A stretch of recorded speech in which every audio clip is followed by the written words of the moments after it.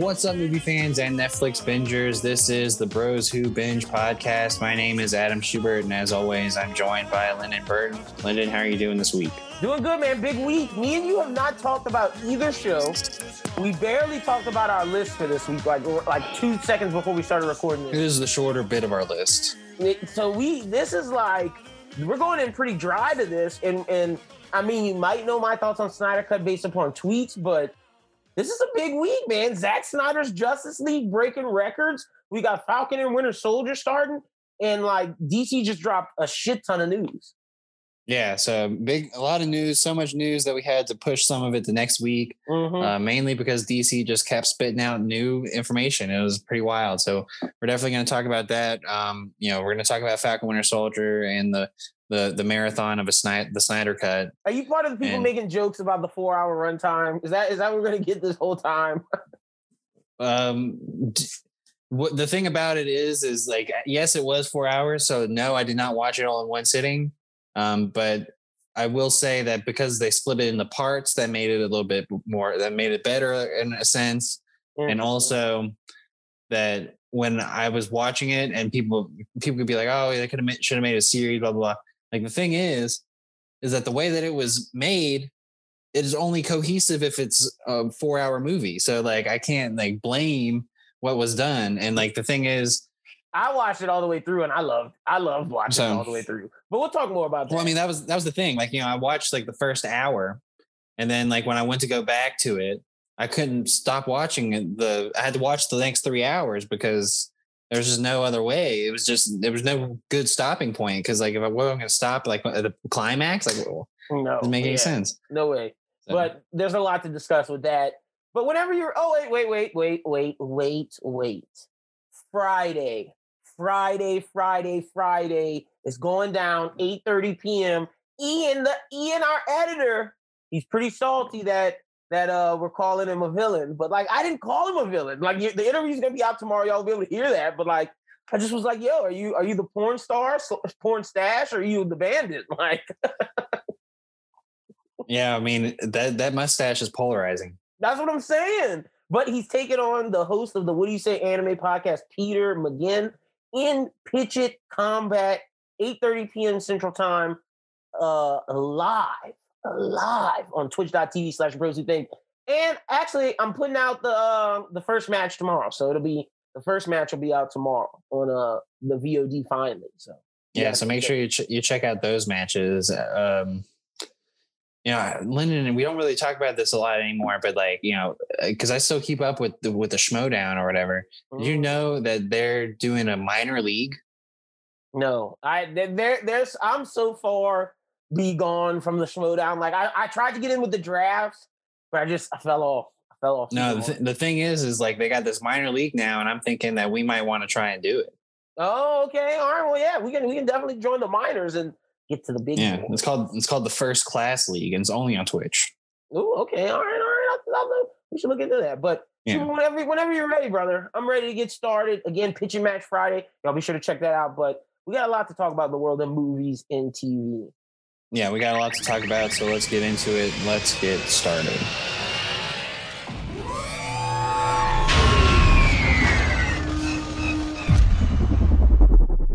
All right, we'll go through this marathon of DC news. First one, I think probably the biggest one, Pierce Brosnan. He will be taking his first superhero role of his career. He's been cast as Dr. Fate in Black Adam. For those who don't know, Dr. Fate, also known as Kent Nelson, is a founding member of the Justice Society who gained superpowers through putting on the magical helmet of fate. The casting of Brosnan completes the lineup for the Justice Society of America. Aldous Hodge playing Hawkman, Noah Centineo, Adam Smasher, and Quintessa Swindell as Cyclone. Love it. And of course, Dwayne Johnson as Black Adam. Love it. Pierce Brosnan has been in the DC talks. This tells me that there was smoke to that fire of Pierce Brosnan being Alfred. It just didn't work out with Matt Reeves. So he's joining this as Dr. Fate. I love it. Pierce Brosnan adds like a certain level of gravitas to this like role. Not saying like Pierce Brosnan's like one of the best actors ever, but it's like Pierce Brosnan. He was James Bond. You have that sort of that coof to it. And Dr. Fate, I'm excited. Look, strongest sorcerer I'd see him both strongest like hero sorcerer in both universes because he'd whoop up on Strange and Wanda. And he's better than the Zatanna. The thing that worries me about this casting is that Dr. Fate's going to play such a big role in the future of DC. So, like, is he going to be someone who wants to return to the role? Because, I mean, Dr. Fate would play a role, I would assume, in the Zatanna movie. What is Pierce Brosnan doing right now? This is it. Not much. Exactly. But I mean, I'm just saying, like, does he know what he's signing up for here? Like, does he know that he's going to need to play Dr. Fate in this? He's probably going to have to be in the Zatanna movie. He's, could also be that the helmet might get passed.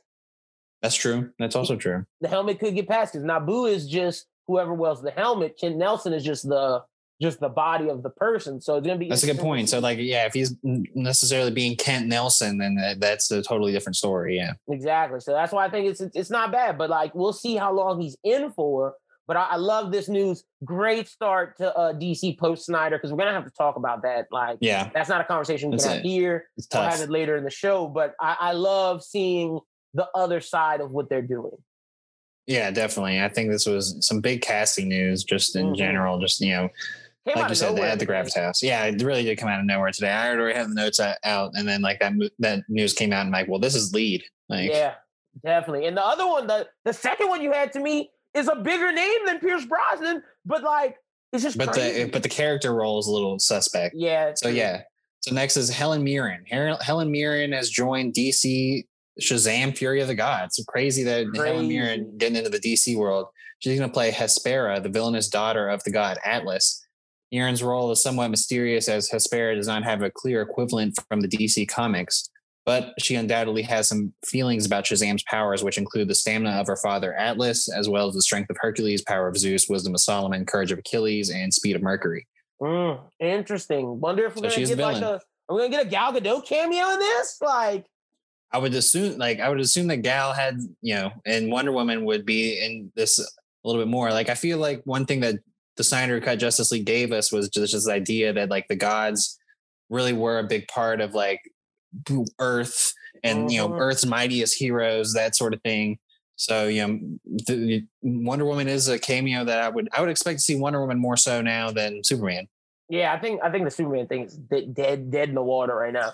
And honestly, it would make sense because it's dead in the water that you go this route. Yeah. So, yeah. But again, Helen Mirren, one of the greatest actresses of all time. Sign me up. Just giving a little tease to my greatest actress list that we're going to be doing soon. Oh, there you go. I love me some Helen Mirren. She's great. She's great. So like when I saw that name pop up in the news, I'm like, Helen Mirren and Shazam? Like what? Yeah, all the movies to put her in too. Crazy. The next bit is for the Flash movie. Ron Livingston. This movie just gets weirder and weirder. Yeah. Ron Livingston is going to play Henry Allen in replacement of what was his name? Billy Crudup. Yeah, Ron Livingston's a pretty good actor. Yeah, he is. And he kind of looks like Billy Crudup, I guess. A younger Billy Crudup. Yeah, as close as you can get, I suppose. Mm-hmm. Ian Lowe is going to play young Barry Allen.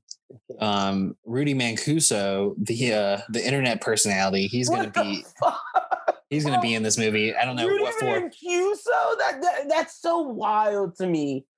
Is he going to actually have a real role? Or are they going to make him play Rudy Mancuso, the guy who does flash hits? That's something I'm very interested to see. Like, is he actually a role, or is he like playing himself as Vine? Because him and King Batch are always dressing up as Flash and Superman.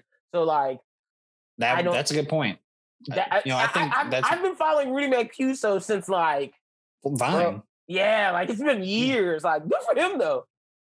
Yeah, it's a big role for him. And then the one that I'm the most excited for in this is Derry Girls star Saoirse Monica Jackson is going to be cast in this. I don't know what for yet, but I'm a fan of her work in Derry Girls. And she, Does this put Rudy Mancuso above King Batch as an actor? Like the Vine guys who've gotten far? Like, no. King Batch has been in more shit. King Batch has led movies. King Batch has been in more shit, but Rudy Mancuso's in The Flash, bro. This is the biggest movie I've seen a Vine person in. Like the only thing that can come close is like Addison Rae's like, She's All That or He's All That. And granted, King Batch has led movies, but like his movies have been like Netflix movies. But the one where he's like goes to college with Ned's Declassified dude, like that's a good movie. Like that's what King Batch does those type of movies. again, but it depends on what Rudy Mancuso's doing. If he has a real role, I'm putting this over. I feel like he appears. That's like, what I'm thinking too. I don't. Yeah, I feel like it's not a real role.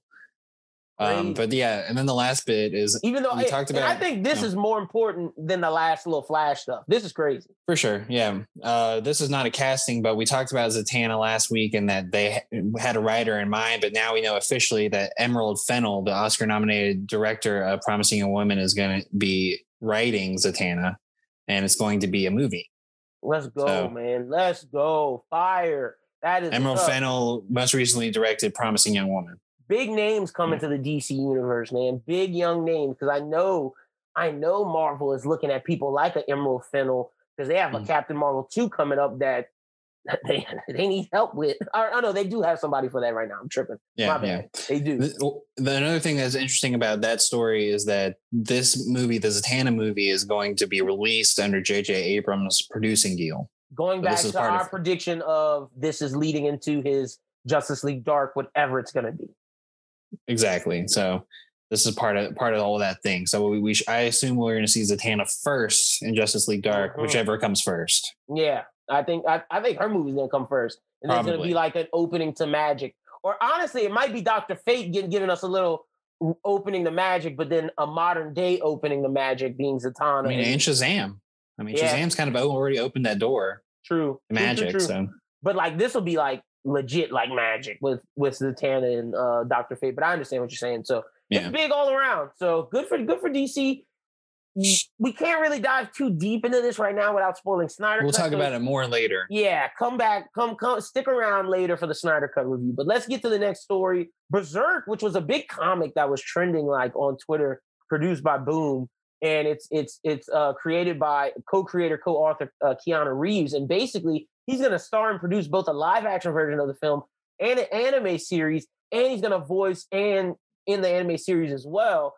Basically, it's going to be an expansion, a 12-episode limited series with originated from Reeves' original idea that he's been developing for numerous of years. Berserk is described as this brutally epic saga about immortal warriors, 80,000-year fight through the ages. The man known only as B is half mortal, half god, cursed to compelled to violence and even sacrifice his sanity. But after wandering the earth for centuries, B may have finally found refuge, working for the U.S. government to fight battles too violent, too dangerous for anyone else.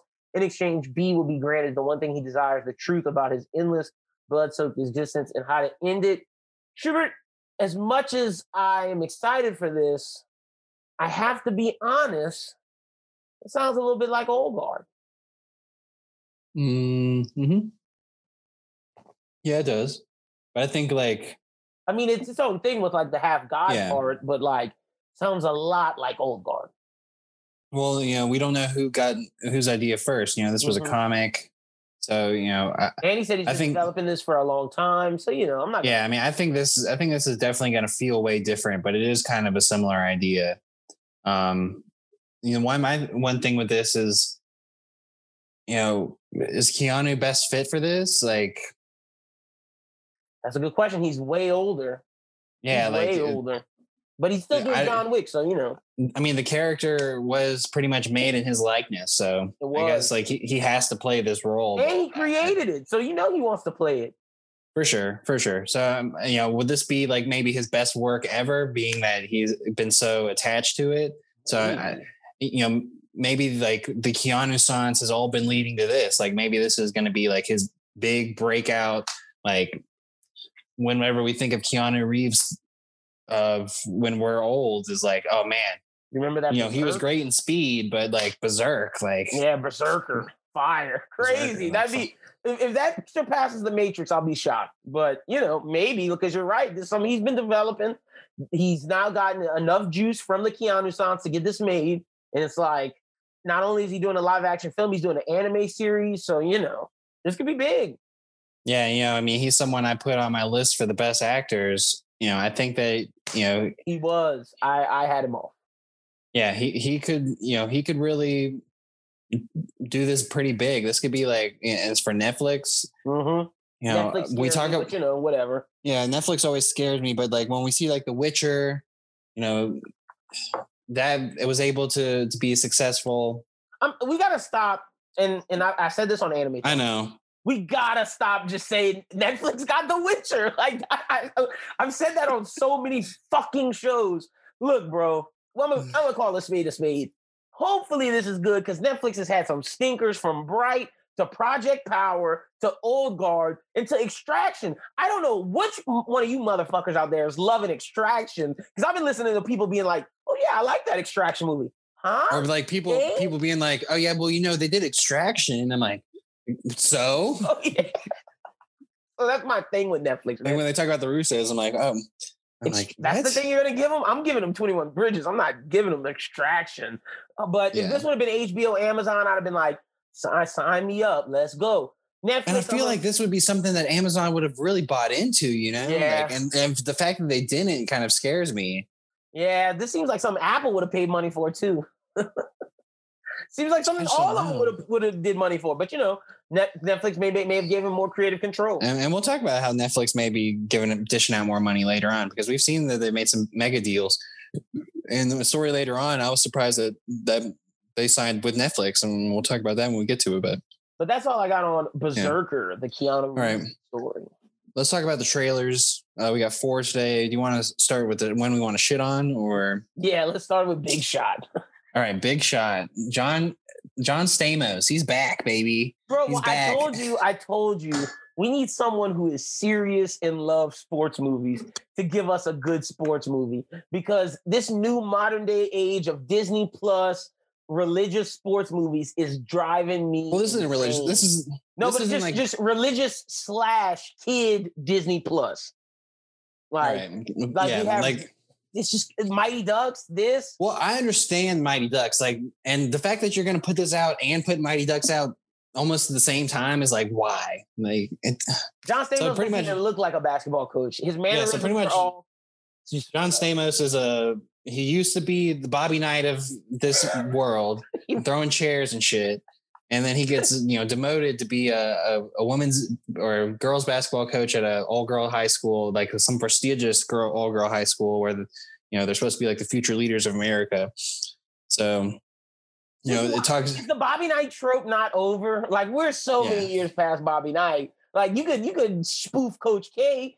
But see, that's how I know good sports movies aren't being made. Because if you want to spoof a coach, I know Blue Chips did it. But it's the paying player era. It's even more so with the AAU stuff. Like, there's ways you can go about doing a sports movie where I feel like the other thing you could do is like spoof a guy like Nate Oates. Nate Oates was a high school math teacher who became a basketball coach. Like you could tap into like that.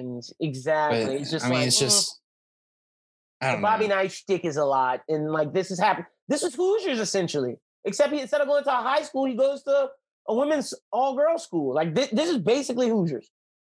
Yeah, I'm not into this. Like, I think this is going to be totally ridiculous. I'm not even going to watch it. I just think like seeing the trailer is just a laugh. It's it definitely will give you a good chuckle. I'm sorry to the young actresses that are in it, but like they have some pretty cheesy stuff in there for them too. Like there's a whole thing in the trailer where it's like, oh, this would be a good boomerang. Boomerangs aren't cool anymore. Facts. Like also. I'm doing this for my dad. Yeah. I'm doing this for my dad trope because he wants me to play for like Stanford or UCLA. Like, and what's wrong with going? Those are good schools. What's wrong with that, girl? Like, I need the explanation. Like, you're not. Well, I mean, and that's like another thing here is like the girls that they're dealing with here, like these girls that are supposed to be going to like these high education schools because they're at this prestigious old girl school. Like, who is going to relate to that? Exactly. So it's just like, this might be a miss, but we do have some good trailers on here, though. Let's talk about Stowaway. Stowaway, Anna Kendrick, Toni Collette. I can't remember his name, but the guy Daniel Kim. Yeah, I think it's Daniel Kim something. I'm gonna get his name. Yeah, but he was in Lost and Hawaii Five-0. And so they are the 3 astronauts. Daniel Day Kim. And then there's this other guy who is a stowaway on their voyage into space because he like knocked himself out while he was working on the space shuttle before it took off. Unrealistic for one. Big facts. He would have died instantly. Yep. So. Yep. Also, it's just like there's not enough oxygen. So what are y'all gonna do? How are you gonna get out of that? And that's not a big enough hook for me. I thought this was the third weakest trailer of the four. Definitely. And it's just another one of like Netflix has been pushing like these movies that they're going to have all year long. And this is just another space movie that's just like, oh, at least no HBO air. Max is giving us some hits. Like Netflix, I'm ready. They just need to drop the Leo movie. They clowning. Like they're holding on to their cards, and it's like, y'all better hurry up. Because we can't knock it too much because they did have Malcolm and Marie. They did. Malcolm and Marie was good. So we can't knock it too much. But again, didn't the Vanessa Kirby movie come out on Netflix? Yeah, it did. But those are the movies they do well. These are the movies they don't do well. True. So that's my thing. That's what I'm saying. Let's get the Leo movie. But, Stowaway, if you're an Anna Kendrick fan, check it out. And Toni Collette, check it out. So, yeah. But there's some other good ones, though. Next, we'll talk about, let's talk about your girl, Christina Milioti. I like this one. She doing her thing. It's called Made for Love. Christina Milioti and what's his name? Billy Manganuson. The goofball from Aladdin. They are in this movie, I believe, and they are a couple, and he's like a scientist, and he finds a way to like meld their minds together. And then the movie is Christina Milioti being like, I don't like this freaking weirdo. I want to get out of this. Yeah, and basically it's like this thing of we've enriched technology to a point. Why can't we enrich love? And Christina Milioti is like, bro, I don't want to be with you. Crazy. So hopefully this works for her. This is an HBO Max series. I'm gonna watch at least the first couple of episodes. Give it a shot.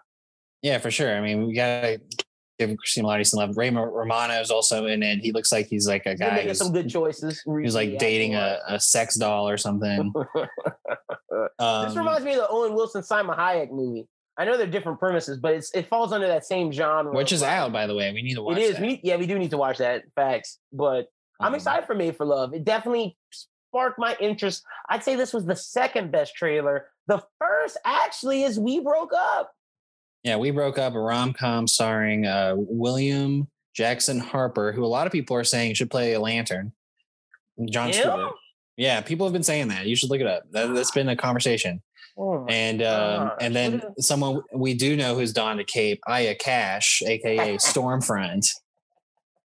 Hard to see Stormfront in this movie, bro. Every time I see her, I'm just like, "You sure you want to be with this black guy? Like, are you not? Are you not Stormfront?" But no, I'm just joking. I love Aya Cash, and this trailer actually surprised me.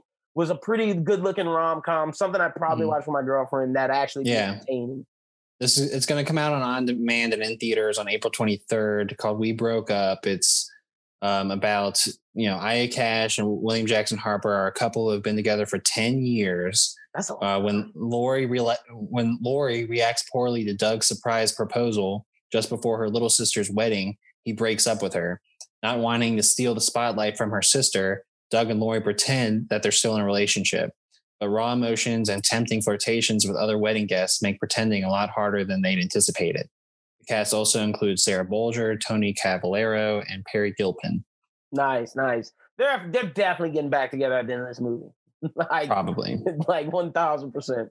But good trailer. I'm definitely going to check it out. Again, y'all check out these trailers. Let you know what we like. I go We Broke Up 1, Made for Love 2, Stowaway 3, and then, of course, The Big Shot last. Don't even watch that. But next up, we got Forrest Whitaker has joined Tom Hardy in the upcoming Netflix crime drama Havoc. Okay.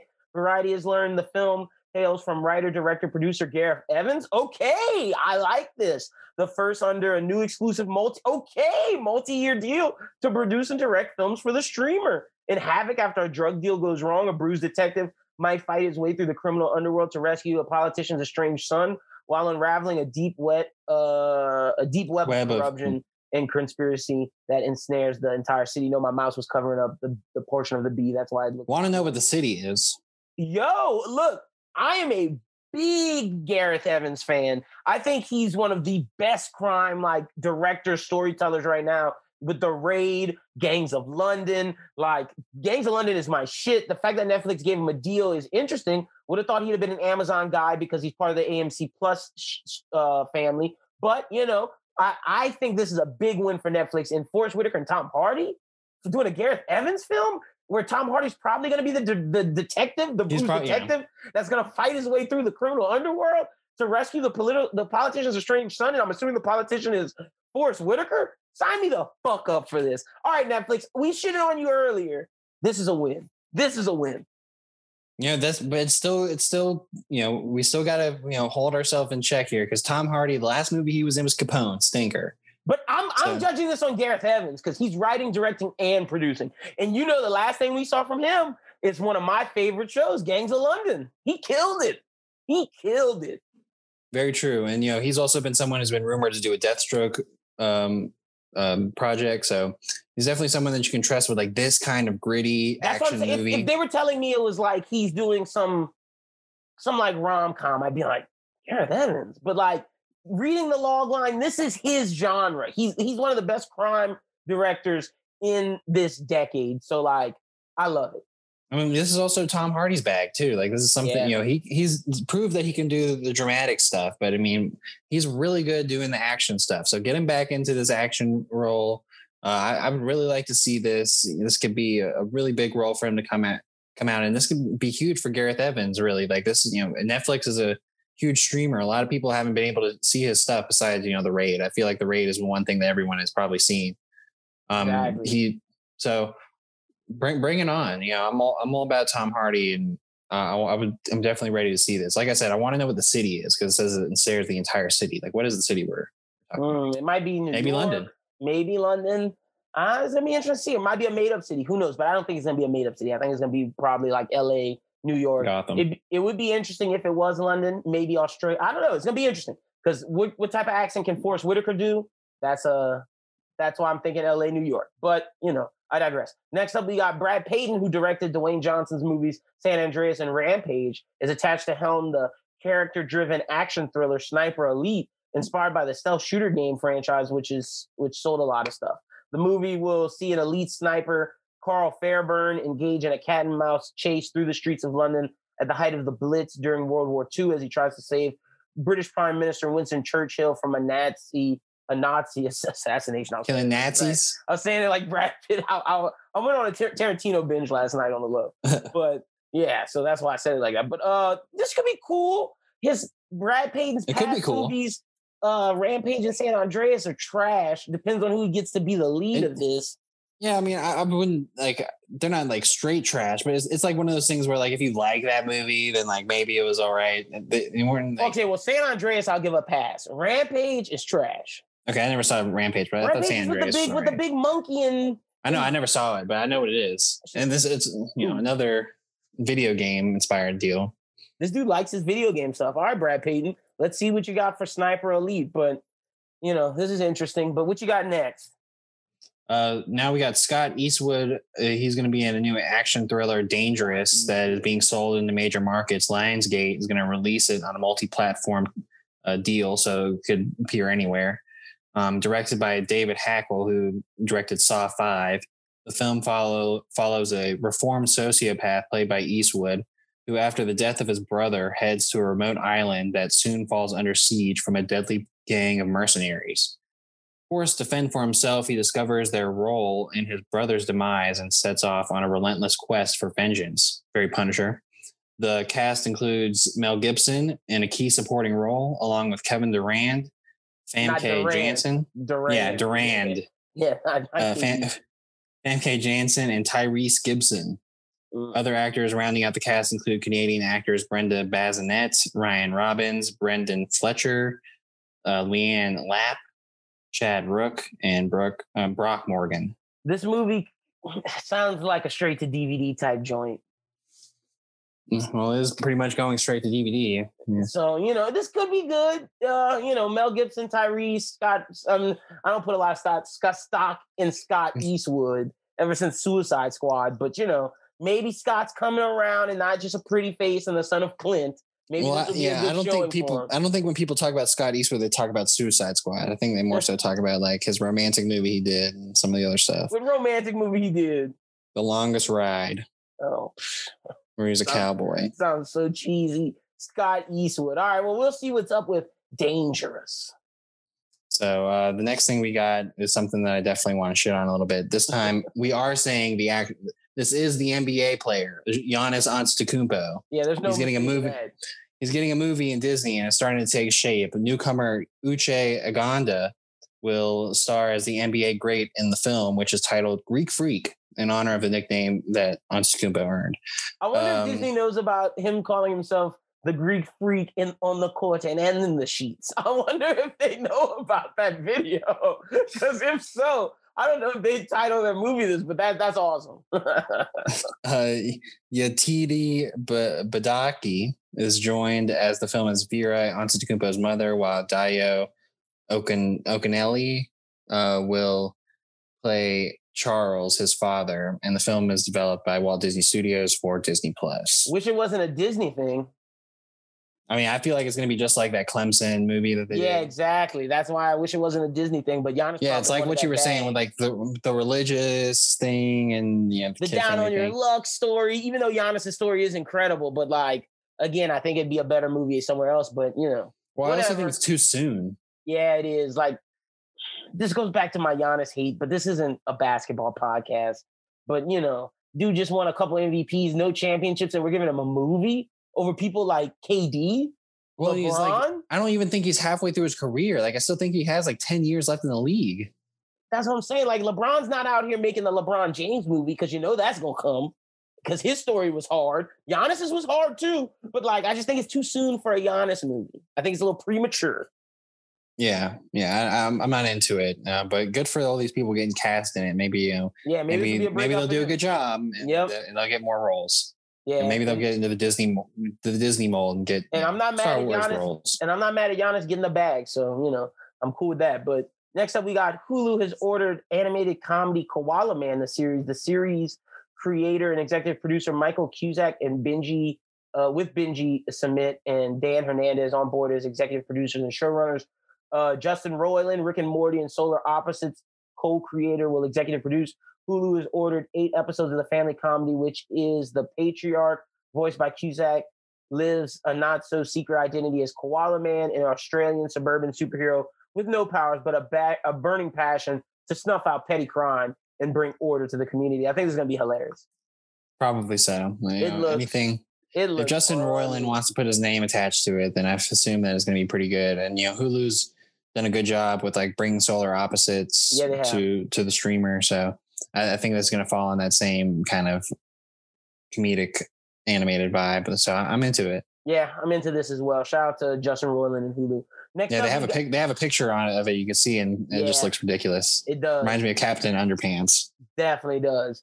Next up, we got Jamie Foxx will be playing the great Mike Tyson in a new biographical limited series. The series, titled simply Tyson, is not currently set up at a network or a streaming service, but there's some big names to it. Antoine Fuqua will be on board to direct and executive produce with Fuqua Films. I believe he's the showrunner. I'm not 100% sure on that, but Martin Scorsese is also executive producing. Bro, I tweeted, when you get Martin Scorsese, Antoine Fuqua, and Jamie Foxx, I don't care what it is. They could be telling the story of Jane Doe. I'm watching it. Like, I'm watching it. That's 3 names that I love that I have to watch. Again, my criticism when we talked about this Tyson thing like months ago, Jamie Foxx is even older now. He's too old to be Mike Tyson, but I'm going to watch it. Well, it just depends. It just depends on what we're talking about. They're doing young Tyson, bro. You're not doing Tyson and not doing young Tyson. We're gonna see the rise of Tyson, I feel like the downfall, and then old man Tyson. I feel like he's gonna be good for the downfall and old man Tyson. That part, but young Tyson, maybe they'll de-age him. We've seen de-aging work, and Jamie Foxx isn't as wrinkled as Robert De Niro, so maybe I'll buy the aging more of him, the de-age. Yeah. So yeah, but it's one of those things where we hear the Mike Tyson thing, you're like, I don't know if we need this. And you hear Jamie Foxx will be Mike Tyson. Well, maybe. And Antoine Fuqua is gonna direct it. Well, okay. And then Martin Scorsese is attaching his name to executive produce. Oh. Yes, that's what I'm saying. It's like, you're like, okay, Jamie, cool. Antoine Fuqua, all right, this is even cooler. Martin Scorsese, wait, what? Like, okay, I'm watching, I'm sold. Like I said, they could be making a movie about Trash Can Man. I'm watching the Trash Can Man movie or TV show. Like, does not matter. Their movie could be called Dip Spit, where Jamie Foxx just takes dips and is directed by Antoine Fuqua and produced by Martin Scorsese. I'm fucking watching it. I'm sorry. But, Good for Jamie. This will be big for him. This is him like saying, "Oh, hold up! I've been doing some small roles. I'm back. I'm back." If this works, this is Emmy. This is gonna be Emmy nominated. I see it already. Yeah, probably so. If it works, we'll see. I think it's gonna work though. But next up, we got The Boys spinoff at Amazon Studios has added 3 more names to the list: Shane Paul McGee, Maddie Phillips, and Amy Carrero. The trio will play young superheroes in an untitled project. McGee, Carrero, and Phillips joins Jazz Sinclair and Lizzie Broadway in the ensemble. Basically, this is gonna be like a bunch of teens or a bunch of like 18-year-old superheroes living in like a house in like like a college. So Maddie Phillips go on in this is gonna be crazy. Maddie Phillips was in Teenage Bounty Hunter. Let me see. Shane Paul. What's his last name? McGee. McGee. McGee. He's a young black man. Okay. Jamaican descent. Okay. Has he done anything? He was in the movie or the limited series Unbelievable with Caitlin Dever. Okay. He's in this TV series Deputy. So this is all pretty much no names, which I like for this. It's a spin-off. Let these people build up their own names. The only name I do know is the third name, Amy Carrero, but because she was on this sitcom with Emily Osment on ABC Family, and I just remember her because she was like super pretty. So okay, all right. Well, we're The Boys spinoff. We'll be Amy Carrero. She reminds me of Aya Cash, like the way that she looks. She looks very similar to Aya Cash. So I don't know if they're going to play into that in some way, but yeah. Maybe. So we'll see. Young superheroes. See. Yeah, it's gonna be. I'm picturing a lot of sex and a lot of gore. That's and a lot of like pranks. I feel like that's what this show is about to be. Pretty much. But we've been talking a lot about DC. Let's move it to the Marvel. Falcon Winter Soldier just came out. There's a lot of anticipated shows to come, but we haven't even seen the Hawkeye series yet, and it's already getting a spinoff. The show will be centered on Echo, a deaf Native American character who will be betrayed by Alqua Cox in the Hawkeye series. It's already in early stages of development for Disney Plus. So I mean, Hawkeye's still 2 years out, so I don't know when this is going to come out. Probably Echo, right after. Yeah. Echo, whose real name is Maya Lopez, has the ability to perfectly copy another person's movements or fighting style, making her a formidable opponent in battle. Sounds like Taskmaster. Mm-hmm. In the Marvel Comics, Echo crosses paths with characters like Daredevil, Moon Knight, and the Avengers. Very, very, since we're going to get Moon Knight too, possibly that it could be a tie-in. Yep. She was also the first person to hold the title of Ronin before she passed it to Clint Barton. So I could see maybe instead. So it could be reversed. Yeah, we might do a reverse of it. She might get it after him. Interesting. I like this. Look, I think Hawkeye's going to be a good series. That's one that I'm hype on. And so this is cool. This is good news. I think what we're seeing now with Falcon Winter Soldier and how the action and espionage kind of thing seems like it's going to work. And so like now we're going to get it even more so with Hawkeye and then in this Echo show. Yeah, I'm down for all of that. All right. Next, HBO is developing a trio of new Game of Thrones prequel series. So many. Can they just get one out? Like, can we just put this? Yeah. Can we just put the one? See one before we there's so many, but go ahead.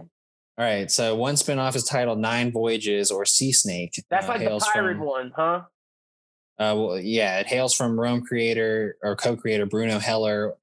The other two, Flea Bottom and 1,000 Ships, have no writers yet. 9 Voyages would center on Lord Corlius Valerian, known as the Sea Snake, and the head of House Valerian, husband to Rhaenys Targaryen, on the Sea Snake vessel. So I guess so, yeah.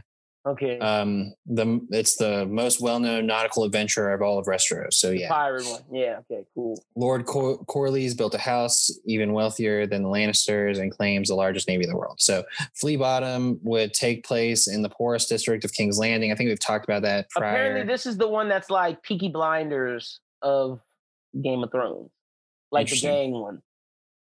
And then 10,000 ships revolves around Princess Nymeria, who journeyed to Rhoynar to Dorne journeyed with the Rhoynar to Dorne and married Lord Mors Martell. So this is the Dorne series. Okay.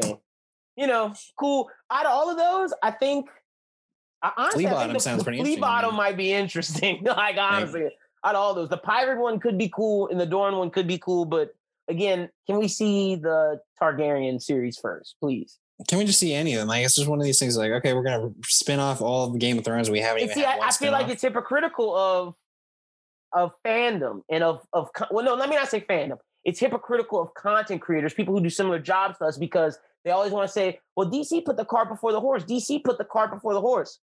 What the fuck is this? Like, this is 7 series and we ain't even got one. In the last one we got, your ending was ass. Like, yeah, and I mean, it took forever in between series to shoot these Game of Thrones seasons. So, like, how long is this going to take? And these things don't have books, partner. These are original ideas. So, like, are we sure they can do this? Now, I trust HBO. I'm not saying I don't, but I'm just saying let's keep the same energy to these different like IPs. Yeah, and I mean, like, and I feel like we're going to be jumping timelines. So it's just like, why can't we just all stick with like one show at a time, or maybe if you were going to do 2, like do a C1 and then like the Flea Bottom. That kind of like 2 different, like I'm with you, but because like you got the one, you got 9 voyages, and which is the pirate one, and then you got 10,000 ships, which is I assume going to be another sea voyage. No, that's Dorne. That's the Dorne show. Well, yeah, but I mean, like they're journeying to Dorne, so yeah, to marry Martell. So that's the Dorne show. That's going to be seeing how Dorne lives and everything. And that could be hype. That one I'm excited about. Like I said, I'm excited about the Flea Bottom. I'm excited about that one. The pirate one, I don't know. These are all very exciting in concept. Yeah, exactly. It's like, about execution. Let's see the execution. Yeah, exactly. I'm with you. Next up, this is something that I didn't know was going down, but I'm ecstatic for this. I've never talked about this comic to anyone. I didn't know it was the thing. Got it sitting in my crate, but director Cary Fukunaga has signed on as the next to helm his next project, which will be a feature adaptation of Image's cyberpunk comic series Tokyo Ghost for Legendary Pictures. According to THR, the logline Tokyo Ghost is set into 2089 when humanity has become fully addicted to technology, and as an escape from reality, the story follows peacekeepers Debbie Decay and Led Dent, who are working in the Isles of Los Angeles and are given a job that will take them to the last tech-free country on Earth, the Garden Nation of Tokyo. And boy, is this everything I love. Cyberpunk aesthetic, hover stuff. Like, it's just beautiful, beautiful. I love this comic series. And Cary Fukunaga, we haven't seen his James Bond yet, but if that's good, my level of excitement for this is cranked up to 10,000. Yeah, I mean, besides the James Bond thing, everything else we've seen from him has been pretty great. I mean, we were fans of Maniac. We did the first season of True Detective, honestly, the only season worth watching. That's a fact. So, this could be really great. I don't know much about Tokyo Ghost, but it sounds pretty interesting. And, it's a low-key comic. I didn't think I out of all the comics I've read, I didn't think that would be the one that gets adapted before some of the others. But I like that he chose that one because that's a deep cut, and that's a really good comic from Image. It's one of these things that it's not super well known by other people. So bringing it to screen is a way that people can bitch about it if it's not accurate. Yeah, exactly. But next up, Ryan Murphy and Ian Brennan's latest project for Netflix, Monster, the Jeffrey Dahmer story, has found its leads. Didn't we have a Jeffrey Dahmer? Okay, I was waiting to talk. We had I know Zac Efron was whatever his name Bundy. Yeah. But is there not a Jeffrey Dahmer movie on Hulu with the dude from Ally and AJ, or one of those, like, he was a Disney Channel star, blonde hair dude? Oh yeah. What? No, yeah. My friend Dahmer, Ross Lynch. Yeah. Okay. I thought I never saw that. I did. Me and Chris watched it. I thought it was actually pretty good. All right. Well, yeah. Ross Lynch kind of looks like the Dahmer, and I feel like Evan Peters even looks more like Dahmer. But was Murphy a part of that Bundy project? I don't think so. All right. Well, Ryan Murphy, of course, from the American Horror Story, Glee, Scream Queens.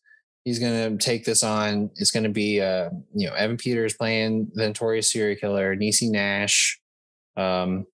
who is going to be the show's female lead, Glenda Cleveland. Cleveland was a neighbor of Dahmer's who alerted the police and the FBI of Dahmer's suspicious behavior, but they did not listen. Penelope Ann Miller has been cast as Dahmer's mother, Joyce, alongside Richard Jenkins, who was previously announced to be his father, Lionel. Sean Brown and Colin Ford have also been cast in supporting roles, with Sean Brown portraying Tracy, an intended victim who managed to escape, and Ford playing a character named Chaz. Is that the first guy he murdered? Maybe. Might be. All right, Ryan Murphy, he's a great writer. You know, Evan Peters is a Ryan Murphy guy. Niecy Nash is a Ryan Murphy actress. You know, I'll check this out. Not Niecy like Nash, hype about it, but I'll check it out. Yeah, I'm interested. I like the whole serial killer bag. You know, Netflix did Bundy, so which was pretty good. Which was all right, you know, and so I think this would be something a lot of people will watch. It'll definitely make the Netflix top 10 when it comes out. Definitely will. Netflix has an obsession with like serial killer content, so yeah, and people have an obsession with serial killer content on Netflix. That's a fact. Whether it's a documentary or fictional. That's a fact. Steve Ewan and Ali Wong, we talked about how they were shopping around their comedy, and now we've learned that it's going to be called Beef, and Netflix was the one who picked it up. It was A24 written by Lee Sung Jin. The 10-episode series follows two people who let a road rage incident burrow into their minds and slowly consume their every thought and action. I love this. What? I have road rage. I love this. Like when you're going through it, man, it's just you're thinking about it constantly. So like, I want to watch this. Did I tell you how I called the cops on a person because they cut me off? No.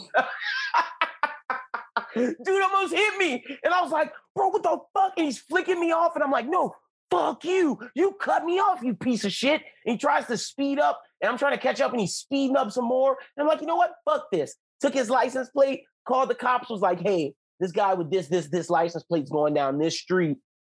He's driving erratically. He's driving erratically, driving reckless, almost hit two people, myself included.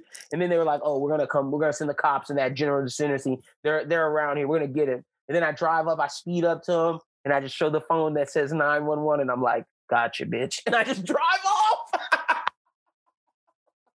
Damn. Yeah, I'm not a road rage person, so I don't understand this, but I guess it speaks to you on a religious level. I love this. This is awesome. Especially because Ali Wong is hilarious. Stevie Wynn, I'll probably watch whatchamacallit soon. Minari soon, but like Ali Wong alone got me excited. Well, we're definitely going to be watching something that Steve Wynn's doing, and we'll talk about that movie on the rise. That's a fact. But that's all I got on this. I'm hyped for this, though. This is cool. Last story that we have, and it's an important one for the show. Netflix will premiere the second season of The Circle. Damn, I didn't make the cast. April 14th. And Too Hot to Handle is going to be in June. But, The Circle... I'm signing up for The Circle again for season 3. I'm going to make it. Yeah. Lyndon tried out for The Circle. We had season 1 contestant Sammy on the show. Sammy. Yeah, she was on the show. Shout out to Sammy. So, we're definitely Circle fans here on the show, and we're definitely excited for April 14th to watch the next season. That's definitely a show that is easily shot in the pandemic. Yeah. I mean, you can shoot it in a pandemic pretty easily. Yep, they were the pandemic.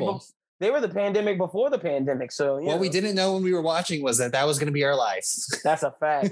Too Hot to Handle, whatever. I'm not. Too Hot to Handle is some trash. Yeah, I'm trying to be nice. I do not. Well, no, I mean it's trash in the best way. Like it's your straight up reality trash. Give me Love Island instead of Too Hot to Handle, or Bachelor in Paradise, either one. Yeah. So, But all right, it's that time of the show that we suggest one movie or TV series that's coming out this week or that's just been out that we want to hip you to. This segment's called Movie on the Rise. Schumann, I'm starting this week. Yeah, I'm starting this week. We got the Amazon hit series. Look, if you didn't believe, just trust me when I tell you about comic books. I say this on Anime Talk. I'm batting a high percentage in anime suggestions. I'm batting even a higher percentage in comic book suggestions on this show. I told you Tokyo Ghost, that's going to be something great. This is going to be better than great. This is going to be the next big thing. This is going to be boys level. It's going to change superheroes. This is the new show, the Robert Kirkman series, Invincible. This is something that a lot of people have been looking forward to. We're reviewing this show weekly, and I'm excited about it. It drops this Friday. Yeah, I've saw like a critic review where it said that Invincible is going to do to superheroes what Walking Dead did to zombies, like in a good way. Kind of making it like the forefront of things. But I feel like Amazon already with The Boys has made superheroes I would say Amazon a different animal, and Invincible is just the animated version of this. So like what have you ever seen about an animated comic book show? Batman, Superman, whatever. Throw it at the cards. Like this is going to be a totally different thing, and I'm excited about it, man. Amazon has taken over the superhero genre and has made it fresh, real, interesting, has changed it up. And I see Invincible doing the same thing. It's going to be a story where people are like, "Oh, this is Peter Parker-esque," and then something's going to happen, and then it's you're sitting there like at the end of the season, like, what the fuck did I just watch? Yeah. So I'm excited for this. This is big. That comes out on Friday. 3 episodes. Ooh, so we're gonna be able to review 3 episodes next week. Let's go, man. Fuck yeah, let's fucking go. Liddy. This is the time we were telling y'all in about February when we're like, yeah, WandaVision's about to end. It's looking a little dry for us right now. We came up with our actor list, which was a great discussion that we're gonna continue, but like now we're in the heat of content coming out right now. Cause like also, I'm surprised you don't have this on your movie on the rise, bro. King Kong versus Godzilla comes out this week. Oh, does it? It comes out Thursday. Yeah, no. I thought it comes out on the 30th. That's what I thought too. But my co-host at ESPN was like, "Bro, isn't King Kong versus Godzilla coming out?" And it comes out on the 25th. Oh, okay. So that's in theaters and what? HBO?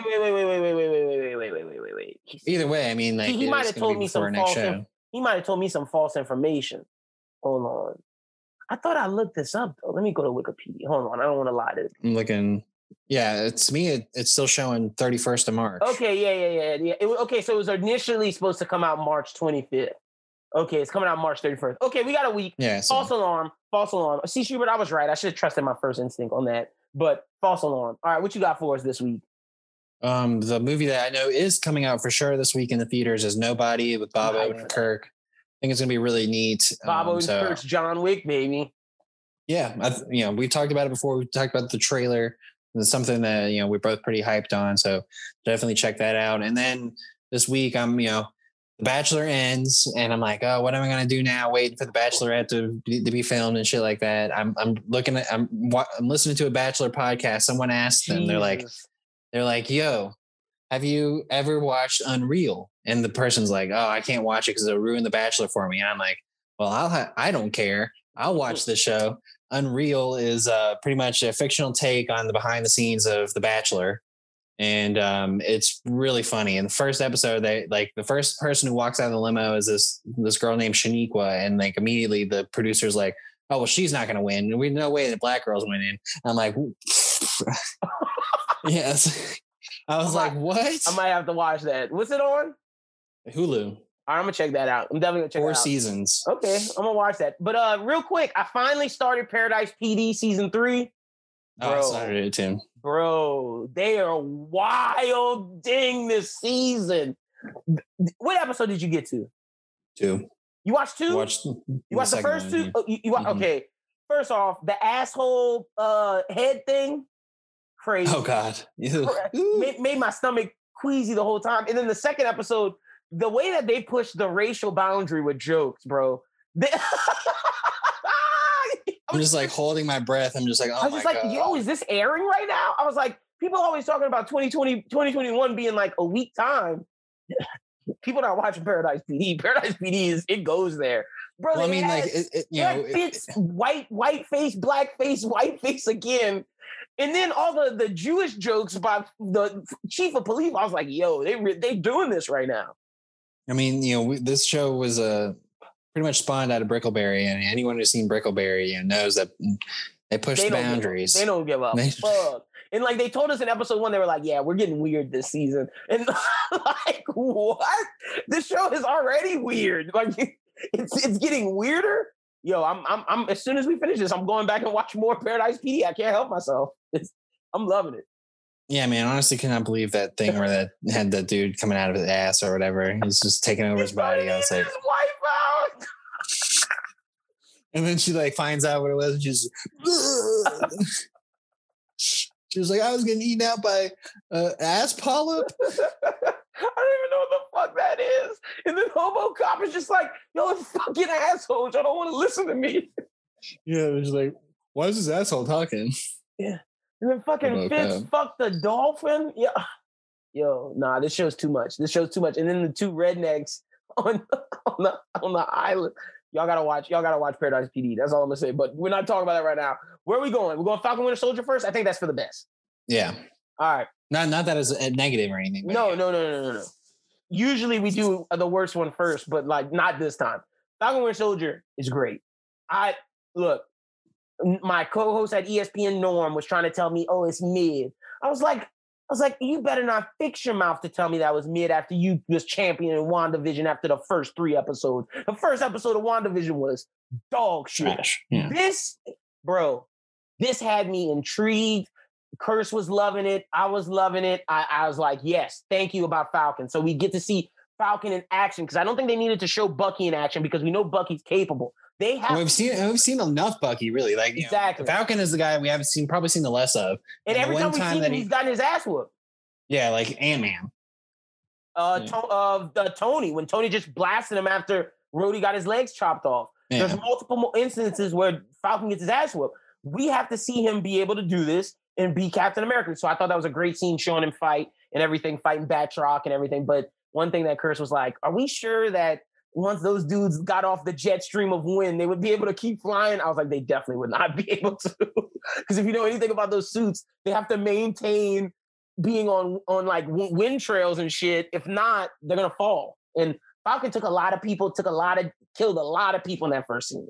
That's one thing that no one really like addresses, but like, dude killed a lot of people. He killed a lot of people. Love that though. It was great. Love seeing Bucky having to redeem himself and go on like this redemption arc. The stuff was pretty much like My Name is Earl has his list or whatever, have to make redemptions. I feel so bad for that old Asian guy who broke my heart, all that shit. Well, and then Bucky's like, well, no, he didn't even try to. He got Bucky a date or whatever. And Bucky, like, I thought what was funny about that is he comes with the flowers. He's like so old fashioned. I'm like, dude's 100. He's 106, yeah. And she asked him his age, and he said it, and she was just like, haha. And he was like, I'm 106. I thought all that was great. I thought all the Bucky shit was dope. Shows us his pathway of trying to like redeem himself to find his true what he should be doing with his life. Should he be helping? Like without Steve being. I love how he was like, I wish I could just go back to Wakanda. Exactly. Without Steve steering him somewhere, he has to decide this on his own. And Wakanda would just be him sleeping things away. So he has to like try to find this in this world. Love that. I think. I felt like they did a really good job explaining that too. They were like, he's pardoned because of what he did with the Avengers, and he has to go to this mandated therapy. Bucky's story is going to be about how a man redeems himself. Sam's story is about a man becoming a hero. Sure. Yeah. And you see the two different paths, and I'm very interested to see how they cross. We didn't get any Baron Zemo in this. We only have 6 total episodes, so Baron Zemo got to come in the next one. That's my biggest negative on the series, that we're only getting 6 episodes. But this was 50 minutes. No, it wasn't. It was like 40. But it's with 5 minutes of credit. Yeah, so it was like 45. But that's better than WandaVision. At least you're getting 45. As long as these others are 45, I can't be mad at it, especially with the type of action we're getting. Also, fuck the MCU elite, bro. So many people been coming at Bruce Wayne for years. I'm so sick of the Bruce Wayne slander. And y'all saying, oh, Bruce Wayne can't pay for people, don't take care of people. Did y'all not watch Batman the animated series where Bruce Wayne was the most charitable motherfucker on earth? But you dumb fucks only watch movies. So did you not watch Bruce Wayne buy Superman's mom's house? Did you not watch that? Did you not get Flash a job? But what is Pepper Potts doing? Building fucking Iron Man suits, and my guy Falcon can't get a $60,000 boat? Yo, trash. Wakanda's just throwing money away. Just throwing it away. My guy can't get a $60,000 boat? Where's his army fund? Can the Avengers not get a stimmy? Like come on. Bro, the MCU elite, they trash. I don't want to hear shit about Bruce Wayne no more.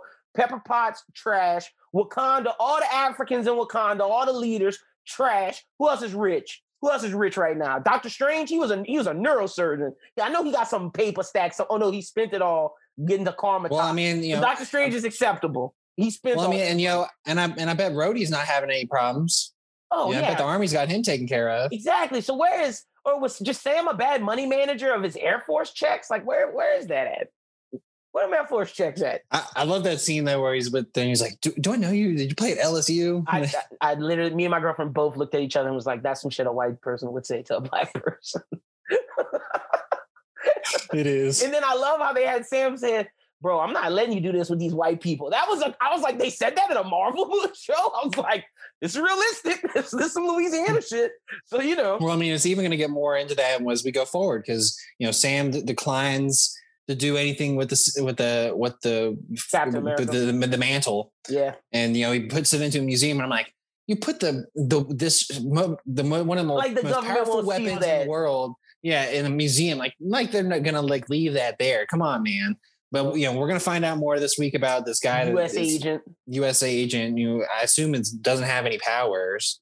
I assume he might be like those flag smasher people who we saw who had like some sort of advanced strength.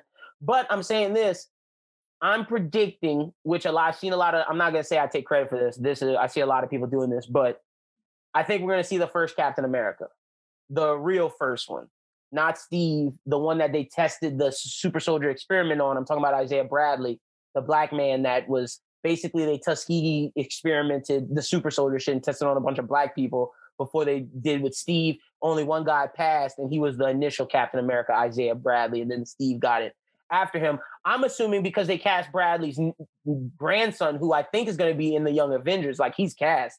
I feel like Sam's going to go have a conversation with the Bradley family and be like, nah, bro, black people have always fought for this country. We've always been involved with Captain America. Like, do not let your blackness determine whether or not you can be the symbol now that this country needs. And I feel like after that conversation, that's going to be Sam like, oh, I can be Captain America.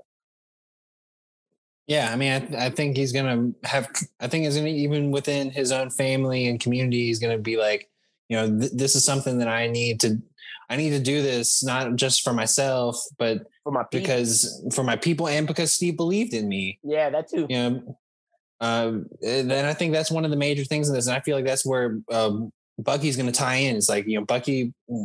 He's going to get Bucky's respect. He's going to gain Bucky's respect, and Bucky's going to be like, nah, bro, you should do it. And it's like, that's going to probably be another, between that, if the Isaiah Bradley thing happens, those two things are going to be what probably drive him to doing it. But I thought a good thing, though, was seeing at Falcon's speech, we get the black sidekick of Cap and the black sidekick of Tony, both of them who are dead. I love seeing James Rhodey in that situation. Yeah, definitely. More than anybody, Rhodey can understand what Sam's going through. Definitely. And I hope that he appears again. I hope he does, too. And I hope Armor Wars, Sam might appear in that. I think he would. Yeah, so, also, we got to upgrade my boy Sam's suit.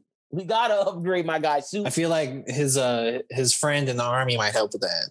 And the Captain America suit was released on as a toy. Like, it got leaked. Saw it. Looks fire. Does he get it at the end of 6 episodes? I assume. If they're making the toy. If they're making the toy, yeah, true.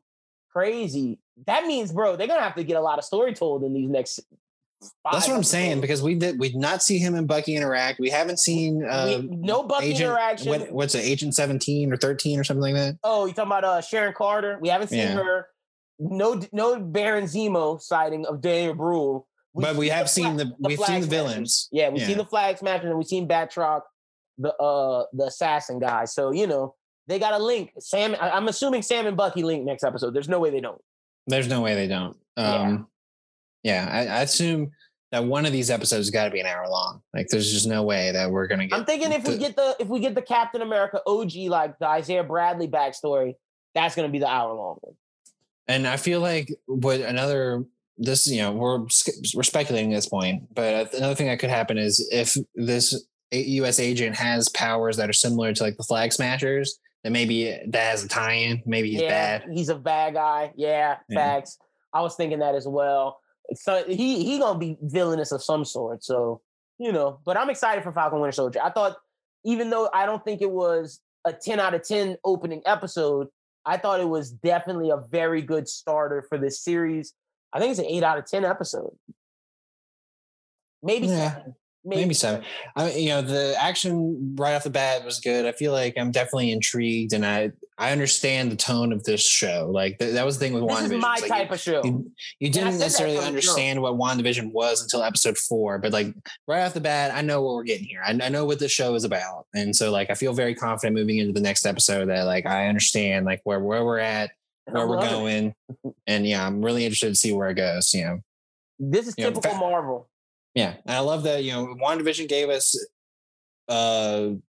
characters that we didn't really necessarily know a lot about, and then again we're getting 2 characters that we really don't know that much about, and so like I'm glad that we're getting the backstories. And I love that we got more Sam than Bucky in this, even though we did get a lot of Bucky, but we know more about Bucky than we do with Sam. We got to see Sam's home life. We got to know about what he was his before family, the Air Force, his family, like where he comes from. I thought what happened to his family during the snap, because he was gone, they were there.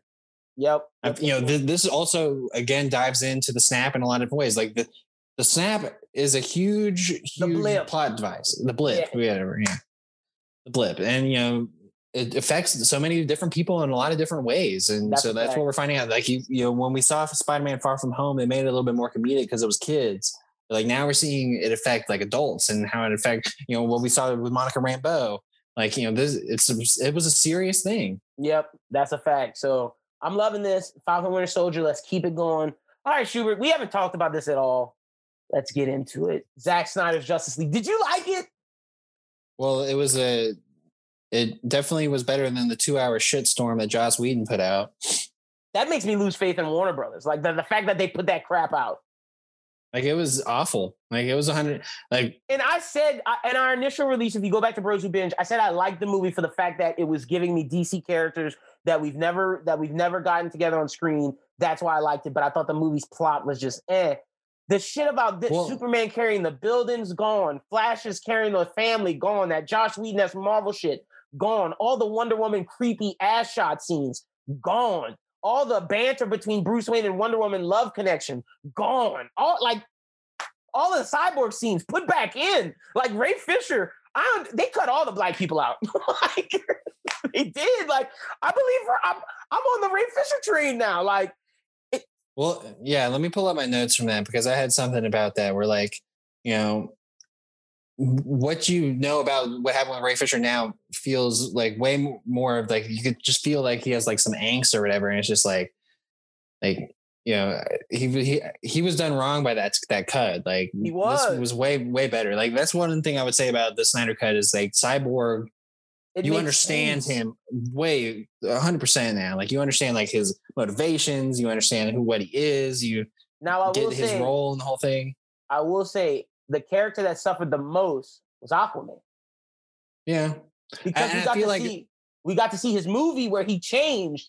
If this would have come out before his movie, that movie would have been better. And it's crazy. My notes. I was like, what did I say? Atlantis fight was really impressive filmmaking, and I loved like that scene, but I don't know if because this was pre-Aquaman and like I know what I know, I'm just like this is just whatever. Yep, but it makes sense though. It makes sense in Wonder Woman, MVP of the movie. Gotta be. Yeah. She lopped off that dude's head. I loved it.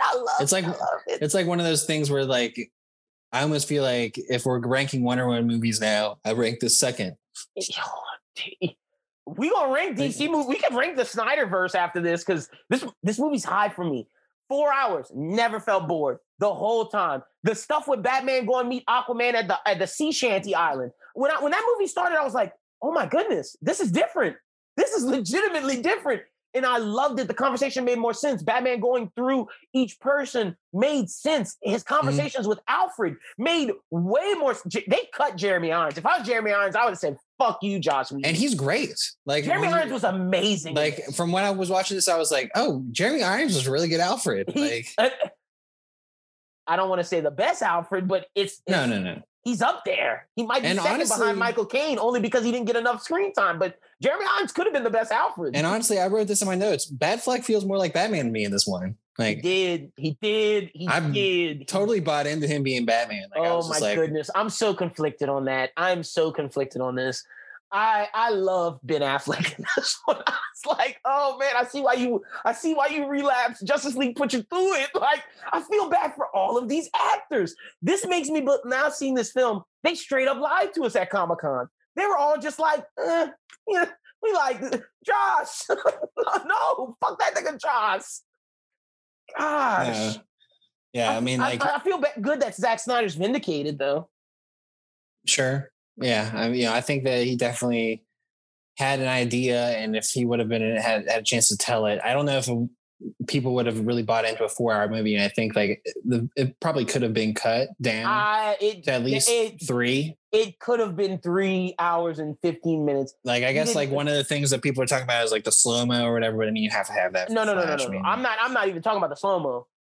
Bro, let me just be honest. You could have cut that whole epilogue out of there. That whole epilogue would have been cut. Especially, I'm not talking about the Zack. I'm not have any of those people anymore. I'm not talking about the Lex Deathstroke stuff. That stays. I'm talking about the nightmare dream sequence. Cut all. We did not need Jared Leto in that shit. Like that. If honestly, that might have been my least favorite part because I felt like that was forced. Did like the Martian. I did like him waking up and talking to Martian Manhunter though. I did say though. The quote, some people have called me the Martian Manhunter, cheesy as hell. Oh yeah, no, definitely. I was like, just say that your name's John. So I've seen some complaints. Shout out to Tyler from the Discord. I didn't address it in the Discord because I just was like, I didn't feel like typing all of this. You can address me though after this and we'll talk about it. We'll definitely talk about it after this. But Tyler's problem was that he felt like the characterizations aren't the typical DC characters. But the way I look at Zack Snyder's verse is, this is an Elseworld story. This is like we don't have a problem when they make Batman Gotham by Gaslight and put him in London and like it's not the Batman we know of. Or we don't have a problem when we send Superman to Russia and he's Superman Red Sun and he's not the Superman we know of. This is Zack Snyder's vision of it. And I think for the most part, all the characters were pretty much it wasn't like Joker where it felt like, oh, this movie could have just been about a crazy man. But the only way they did it to sell tickets was about Joker. If you take away the superhero portion of this, I don't think this film works. I really don't. And like one of the complaints he had was like Bruce Wayne addressing people instead of Batman. Well, you got to understand at this point, Batman is like, he's older, man. He doesn't have, his thing is he failed as Batman. He failed by killing Bruce and he let his anger and things of him get the best of him. So he's going with this open, like, I'm going to be open about who I am. I'm going to be open to these people to try to connect with them. And that's why I see he was more Bruce Wayne. Now his Flash criticism. I feel like the only thing that I did appreciate about the epilogue is that we understood that at that moment he had lost Robin. So like that makes me understand a little bit more of the characterization of Bruce Wayne at that point. Being a killer, for sure. Now his thing about Flash, does Ezra Miller feel like a Flash that I know? I think that's vibe. I think that's acceptable. I think that's an acceptable. Yeah, I put in here too goofy at times. It seems like a meld of Wally and Barry, and doesn't necessarily feel like Barry to me. Doesn't know which one you want to be. It's not Barry in terms of like how he acts and everything. He did post about like how can he turn to the Flash without his scientific job. I'm not necessarily mad at that. He might have got just struck by lightning. But I'm more so mad about Schubert not. That's something that Machete has to explain. That's not something that Zack Snyder had to explain. That's a fact. Also, but my thing is, my problem with Barry is not necessarily the comic ties. It's more so the tone of which Flash is he trying to portray. Is he trying to be Wally or is he trying to be Barry? And I don't know which one he's trying to be. That's my only criticism of the specific league members. Besides, like, I think Jason Momoa had the weakest performance. I think in terms of characterization of each character, I think Flash was the one that he needs the most work. Andy Machete has, which is scary because like that's the movie that needs to be the best. Like we need the Flash to work, and like that was the thing.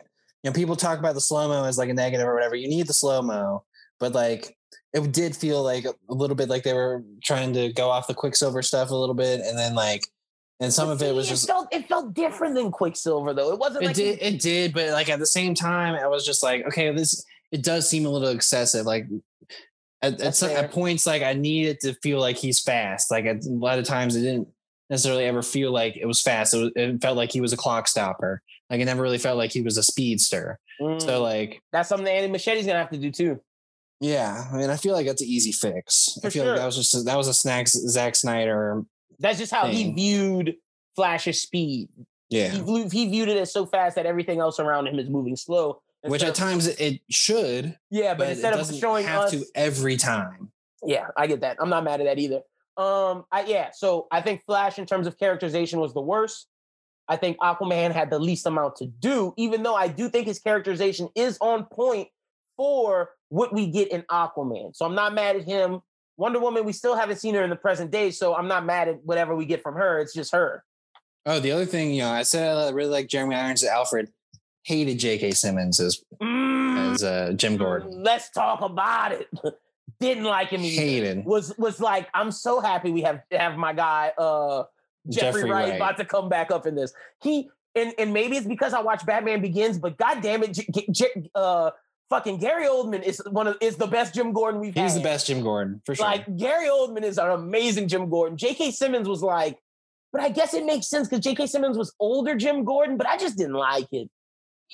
I didn't like it at all. I was just like, get this dude off my screen. Go back to being J. Jonah Jameson, bro. I thought between Wonder Woman, Cyborg, I thought it was amazing. I thought Batman was good. Like you said, I enjoyed Batman finally. I thought Batfleck finally got Batman, but I can't say he was the best. I think the best is up to Wonder Woman and Cyborg. Yeah. And then I put Superman maybe above Batman in this because everything that happens with Superman ties back to Man of Steel and BVS, and it makes so much sense. Like everything, it was his.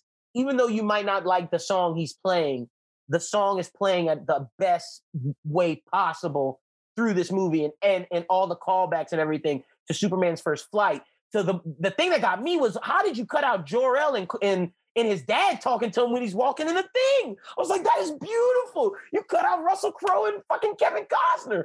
I was like, that's awesome. I'm trying to think of other moments because there's no point in going through the movie shot by shot because it's too long. It's basically the same movie, but there's just differences to it that I enjoyed. I thought Batman fighting the parademons was a lot better in this. Yes, there's something to do. And how do you cut out showing Alfred making the Omega Ray absorptions? And it's like, everybody's wondering how's he doing that in the Justice League movie. They're like, how's Batman fighting? It makes sense now. In the quip, that Wonder Woman was like, "Oh, where's his magic lasso?" And Alfred's like, "Well, we got that coming up next." And I was like, "I'm fuck with that. That's good banter."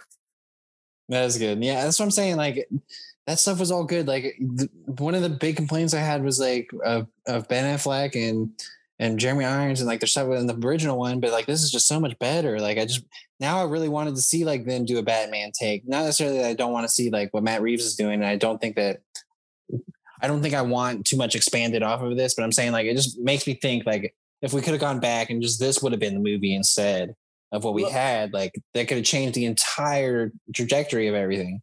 But is there anything more about the movie we need to discuss before we discuss the future? Okay. Flashback scene of great. That's been a lot of things that people have talked about because they're like, oh well, how did Darkseid get beat by all these people? You got to explain. They didn't explain it, I guess, but like comic book people would know that was him before he was Darkseid. When he was what's his name, Uxas or whatever it is. But it's before he got the Omega beams. Yeah, before he got the Omega, and then the adding in the Amity Life equation and the original, the Joss Whedon cut, like Steppenwolf seemed like he was the conqueror, but in here we understand that Steppenwolf is just trying to get his redemption. Yeah, this is punishment. And so like I feel like that kind of changed. Yeah, I mean, I feel like that kind of changed the whole attitude of who the villains are, which made it way more believable for someone who's a DC fan. And I thought Steppenwolf was way better in this movie, seeing the pain on his face and actually seeing like him trying to redeem himself for what he did to Darkseid and seeing Desaad use him and then having Darkseid be like, fuck him, didn't give a fuck about him when his head flawed through. And then you see the League just staring at Darkseid like, what you gonna do, bitch? That's badass. Love that. I was just like, that's the Justice League. Like, man, what you gonna do, Darkseid? Come here. And then if you had like some questions about, what's Darkseid's power? Dude took out a lantern in like 5 seconds. He did. Like, he did. He was the only reason why Darkseid got his ass bust because he was fighting basically Shazam He's basically fighting a Shazam, a Wonder Woman, and multiple Wonder Woman. Like, you see David Thewlis in there? Yeah, I saw David jacked up Thewlis.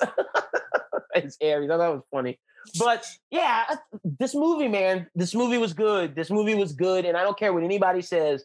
This was not a bad movie. And I don't think you can score this movie under a 6. It has to be a 6 or over. Oh, yeah. And I got it over. I would say it's like a 7.5. I got it at like a 7.9, just too long, man. A 7.9, 8. I'm at a 7.9, 8 because I just thought it was a good representation of Justice League. And like my thing with the Martian Manhunter is like cool, it was in there, but like I just didn't understand like what was the point of having him in there. Like I didn't understand his scene where he was pretending to be Martha. Okay, that all ties into what Zack Snyder would have done next. Yeah, that's what I'm saying. So like there are things in here that is like the next thing that he would have done, and I'm just like, well, I just don't care about this because I know it's not happening. Like this Martian Manhunter thing is not happening. Like Deathstroke, Joe Manganiello is not happening. You know, Ben Affleck is not coming back. Let me look in the camera.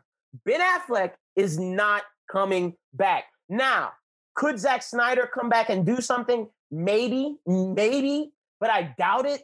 I just feel that and the thing is, HBO Max realized they made a lot of money from this. Now, could we see Zack Snyder do something else? That's possible. But depending on, and I think this is going to be the big thing, depending on how Suicide Squad hits later this year, and then Matt Reeves' Batman, all this hype could be over with. And I know people are like, restore the Snyderverse. Look. Who? That's just a Twitter campaign going on right now. I'm glad he got his first 3 movies out, but it's time for him to do other things. It's time for DC to move on. And we have new versions of these characters that we have to continue onward with because, look, as much as I would love Joe Manganiello and Batman doing his thing, Ben Affleck doesn't want to do that. Like, he does not want to come back. And I don't see him coming back. Like, he's fulfilling his contract with Flash, being an appearance in that. And I feel like that's more so to get us to the multiverse and be like, there's multiple Batman. So he might die in that. Tying back to, what we talked about with our big DC stuff in the beginning.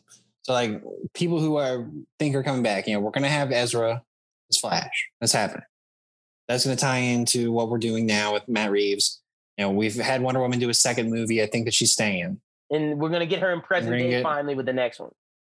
We're getting Aquaman 2. I assume he's staying. Ray Fisher's gone. We know that. Yeah, tragic. I would love, like, if DC wanted to redeem themselves and like keep some Snyderverse stuff, man, He did a good job, man. He did a great job, bro. I thought Ray Fisher got screwed. Like, he really did. Like, he was amazing in it. Like, he was like the star of this movie. He was. That was the thing. Like, when he was in the mother box and they had and they showed when he's dealing with his parents, I thought that was great. But when he has his Superman moment, because to me, Cyborg's a parallel. Like, Cyborg in this is Superman and Man of Steel. When you see Cyborg have his moment where, like, Superman's talking to Kevin Conroy about his first flight with his powers, and Cyborg realizes he's this digital god and he has control of all the nukes and everything. Such a beautiful moment. And then you get Ray Fisher's first flight, which is a parallel to Superman's first flight. Oh, that was great. Yeah, it was such a good Cyborg movie. Like, that's why I'm so sad with how bad they did Ray Fisher, and that we're not going to see that again. Yeah, I would like to see Cyborg come back in some capacity, but I just don't know how that's going to work. I don't know how that's going to work either. And I would love to see Henry Cavill come back. I'm going to be honest. I was going to say that too. I was like, I really enjoyed Henry Cavill and Amy Adams and honestly, Jesse Eisenberg. I just wish like the Superman crew would come back. But they're probably not going. But they're probably not. Like, Amy Adams is too big for this now. Yeah, Amy Adams is over it. She does not need this headache anymore. And rightfully so, Queen. Like, DC put y'all through a lot, and I wouldn't go back if I was you. But, I would love to see Henry Cavill back. I would. I really would. I could see Jesse Eisenberg coming back, but I doubt it because, like, if they're going to reboot Superman, you're going to reboot Lex Luthor. Exactly. And if you're going to do a black Superman, you're probably going to have a white Lex Luthor. Well, it's actually Eisenberg. Well, you get what I'm saying. But you're going to have a different Lex Luthor that fits more so to black Superman. But, man, loved Henry Cavill in this. And again, I'm still pitching. There's a way for him to come back. If you're going to do a multiverse, let's be different. We have to be different than Marvel. You cannot bring Darkseid back at this point. I'm sorry. You're going to have to, when you do the next movie, I wouldn't bring him back right now. I would wait.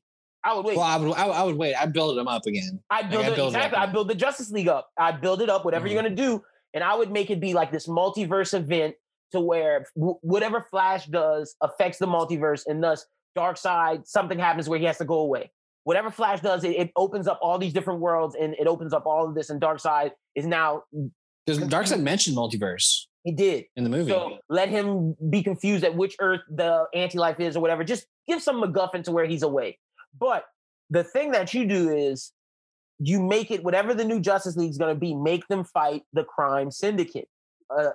This version of the Justice League from a different Earth that's trying to take over the entire multiverse. That's when you bring back Henry Cavill as Superman, but as Ultraman. That's when you bring back Ben Affleck as Owlman. And you can pay tribute to these people who did such a good job and have them as the villains facing whatever this new Justice League is. You can have Gal Gadot play both roles because it doesn't fucking matter. You can have Jason Momoa play both roles. Give us a different Flash, like maybe Adrian Brody, who was supposed to be not Adrian.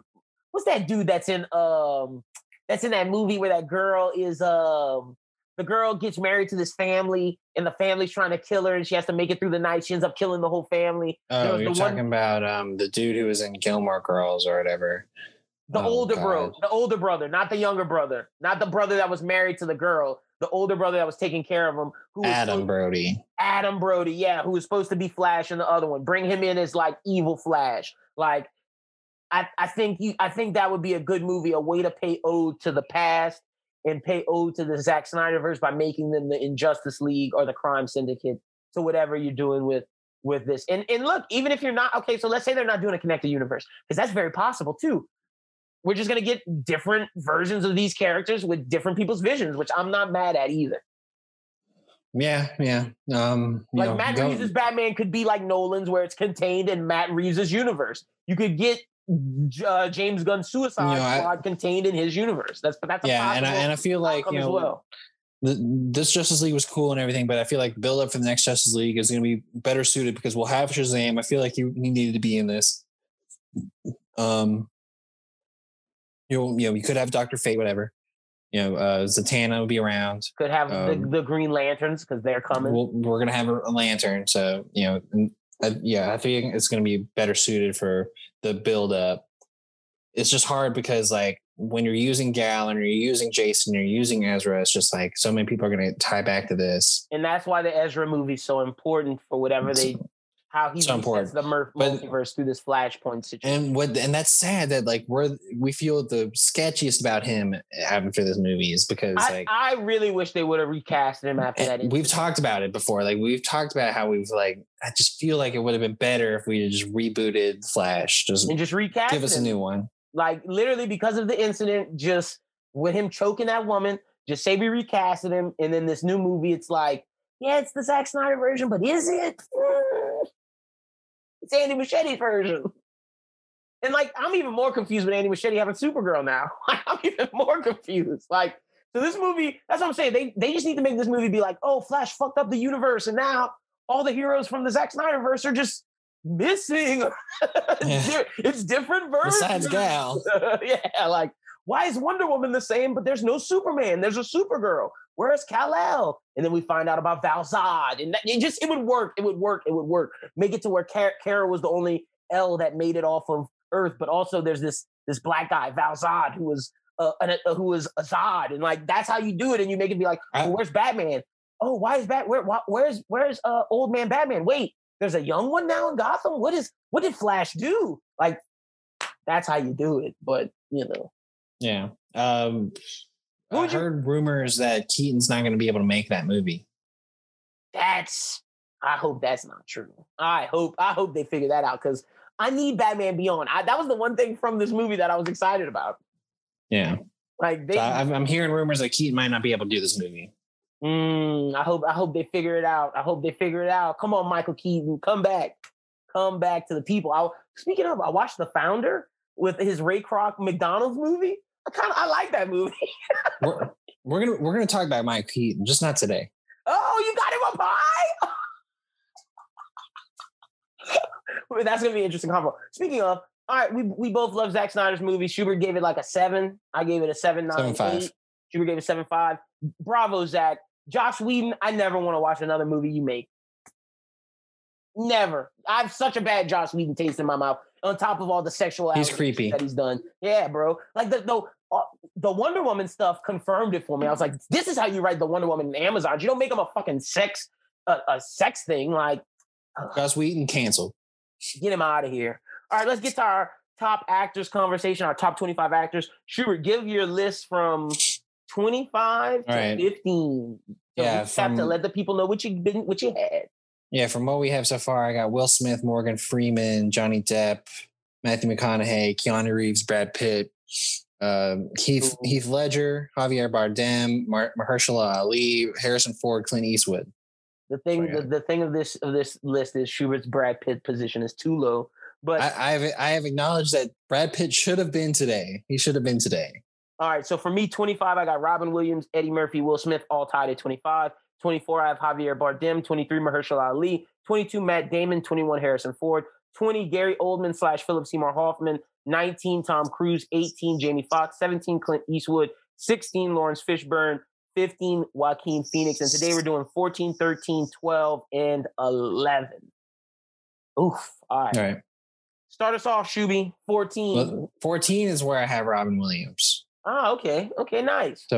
So yeah, I mean, I feel like he's one of these dudes that was able to do it all. You know, one thing I think has been really funny this week is release the NC-17 R-rated Mrs. Doubtfire cut. Yeah, I thought that was a Onion story, like them making fun of the Snyder cut, and it was like, no, that's real.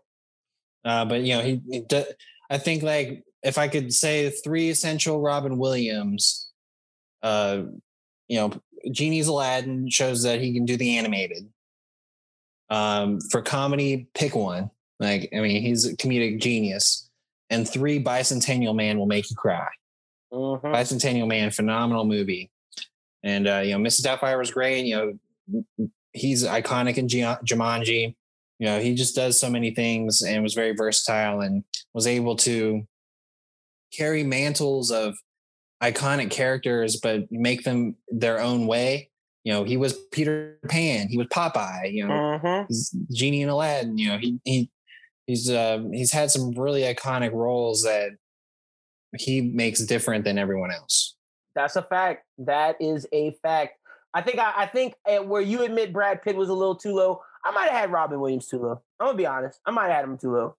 Yeah, I mean, I think he definitely. I'm glad that you mentioned him at least because I mean, he's someone that should make this list. Oh, yeah, there was no way I was not mentioning him. Okay, Schubert, so that's your 14. My 14, you put this nugget in my head, and it wouldn't leave it.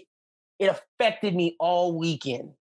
This nugget you put in my head of, oh, you don't have Jake Gyllenhaal and Ryan Gosling on your list. It affected me to my core all weekend long. And I said, you know what? I told y'all I wasn't doing any more slashes.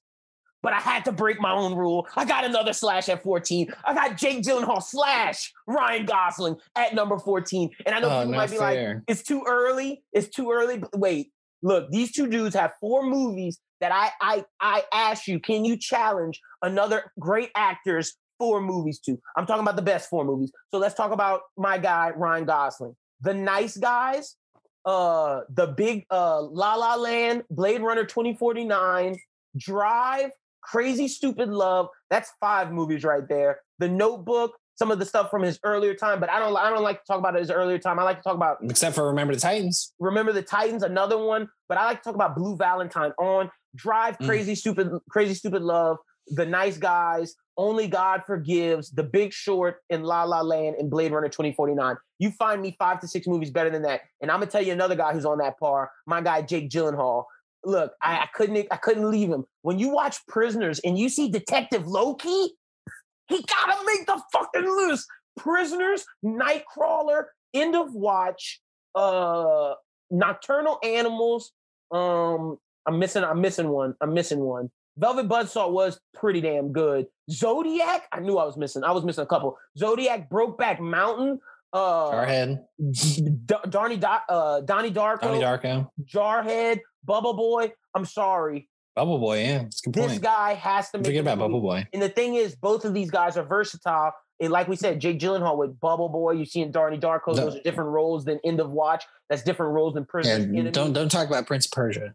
And then you look at, but they do have stinkers. That's why they're this low on the list. And I think when it's all said and done, they can move up. But again, We're still young. Yeah. The Nice Guys is a different role than Blade Runner 2049, which is a different role than La La Land, which is a different role than Only God Forgives, which is a different role than Drive and Crazy Stupid Love. Both of these guys are versatile. Let's stick with Gosling because he's my 13. Okay, cool. So, I have Gosling at 13. I just feel like for what the reasons that you said, like you look through his IMDb and it's just like hit. Like, where you cannot argue that these movies aren't smashes. And so that's why I have Gosling there. And that's why I complain about him so much on this show, because I want to see him do more movies like Nice Guys, like Blade Runner, like Drive, like he's got The Gray Man coming up. Yeah, I'm hyped for that. It's filming right now. Him versus Chris. Yeah. Is he the villain? I think he's the villain. I think Chris Evans Gentry. Yeah, I think so. Yeah, I think he's the villain. Okay, look at which Ryan is Gosling good. I want to see that. Yeah, I want to see him do that. Yeah, once you told me when you said last week's episode, you don't have Gosling and Jake Gyllenhaal, I was like, oh, fuck. I had to put him on the list. Yeah, so Gosling's 13 for me. Who's 13 for you? All right, and I promise you, I have zero. My list is done now. I have no more slashes. Those are the only slashes I have. 13 for me is the legend, who I thought you had too low or didn't have on your list, Sam Jackson.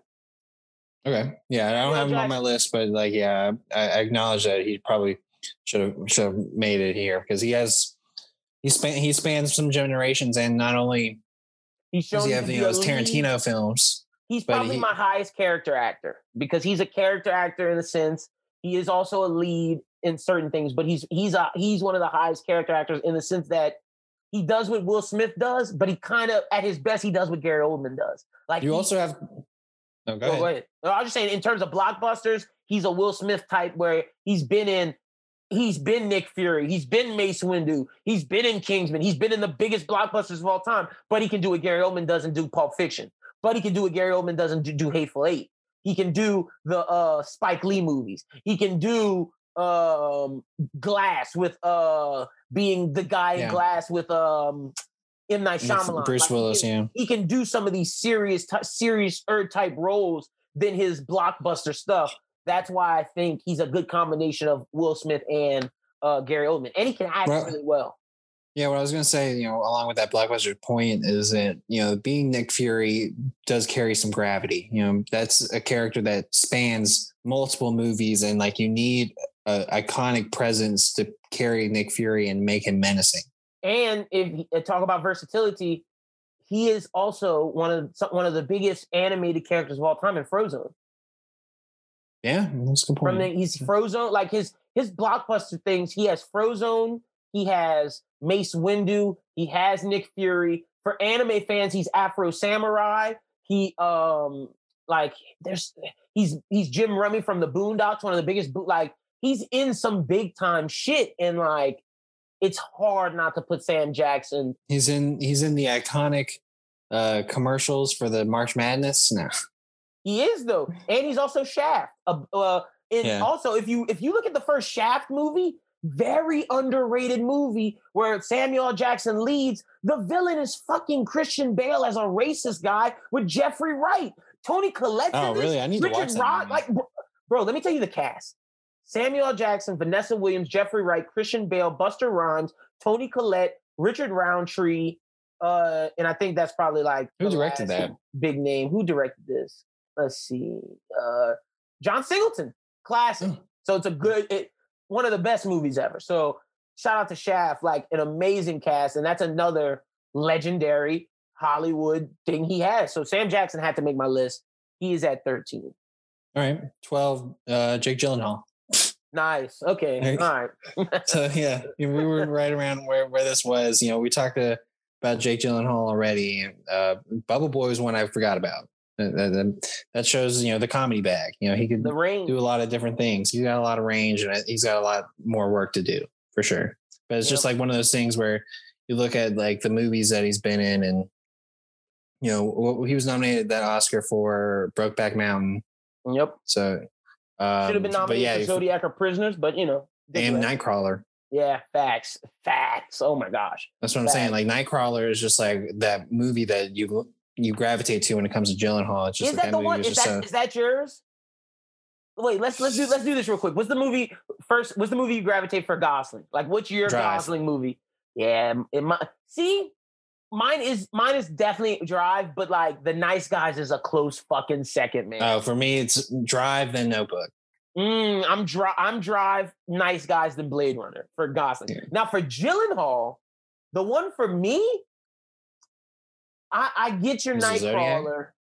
It's between Zodiac with Robert Graysmith and Detective Loki and Prisoners. It like Detective Loki. Yeah, I haven't seen Prisoners. That's what I need to watch that movie.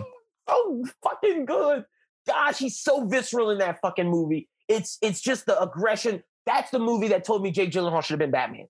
That's the fucking movie. And I was like, Jesus, he's incredible at this. But as Robert Graysmith, we see a meek, mild Jake Gyllenhaal that increases to this like super compulsive, obsessive guy over this murder. And we see him give up his life for this. And it's just like David Fincher put him through the ringer and he succeeded insanely. So, all right, you go.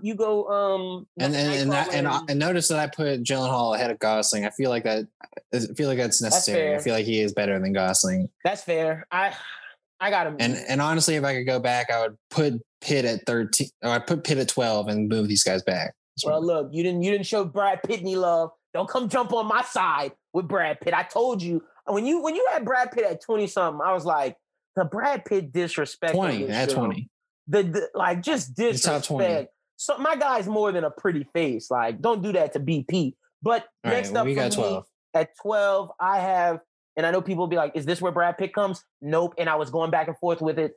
I couldn't put Brad Pitt at 12. He's higher, but not too much higher.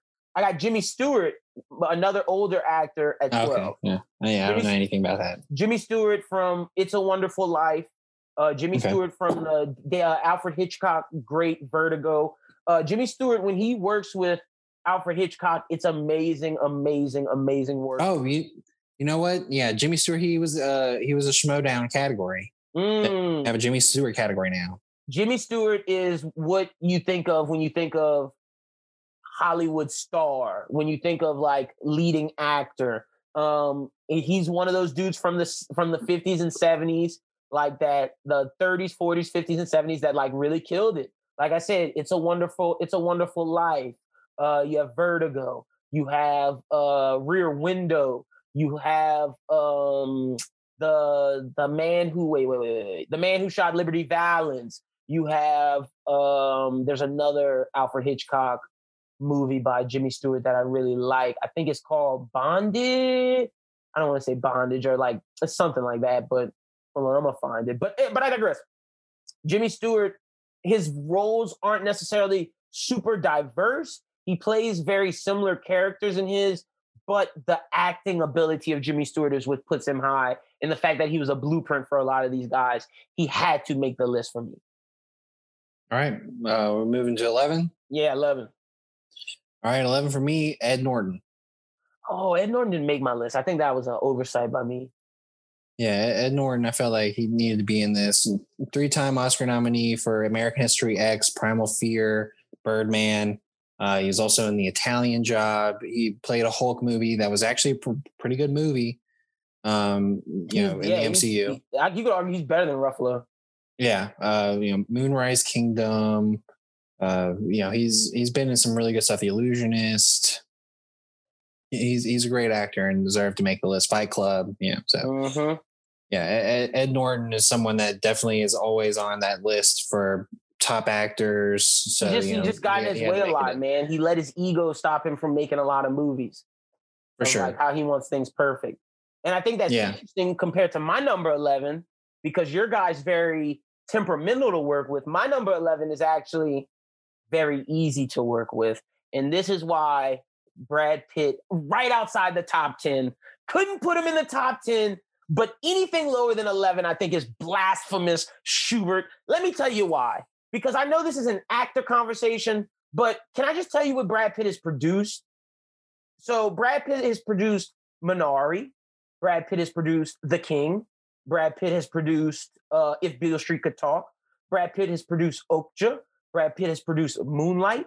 Brad Pitt has produced Jake Gyllenhaal was in Okja, by the way. He's produced The Big Short, Selma, Fury, 12 Years a Slave, Kick-Ass 2, World War Z, Killing Them Softly, Moneyball. I just don't know what that means, though. Eat, Pray, Love. He's the one that's making this happen. So, look, some of our favorite movies Brad Pitt has produced, but this is an actor conversation. So that's just like some sprinkles on top of this actor.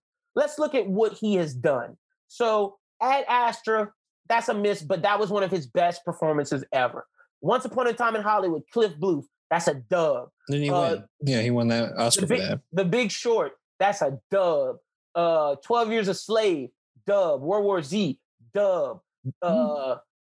Fucking Killing Them Softly, Moneyball, dub. Moneyball, huge dub. He was Metro Man and Megamon, showing range. And then we go to one of the best 3-run movies. Like, I know I was talking about Jake Gyllenhaal and Ryan Gosling having 4 to 5 movies that you just can't argue with. Inglourious Basterds, Curious Case of Benjamin Button, Burn After Reading, The Assassination of Jesse James by the Coward. Burn After Reading, he's not the main character. But he is great. Okay, all right, cool.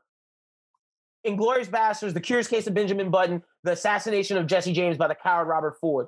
A 3-movie run that's hardly touchable. Then you go to his blockbuster shit with Ocean's 13, Babel, Mr. and Mrs. Smith, Ocean's 12.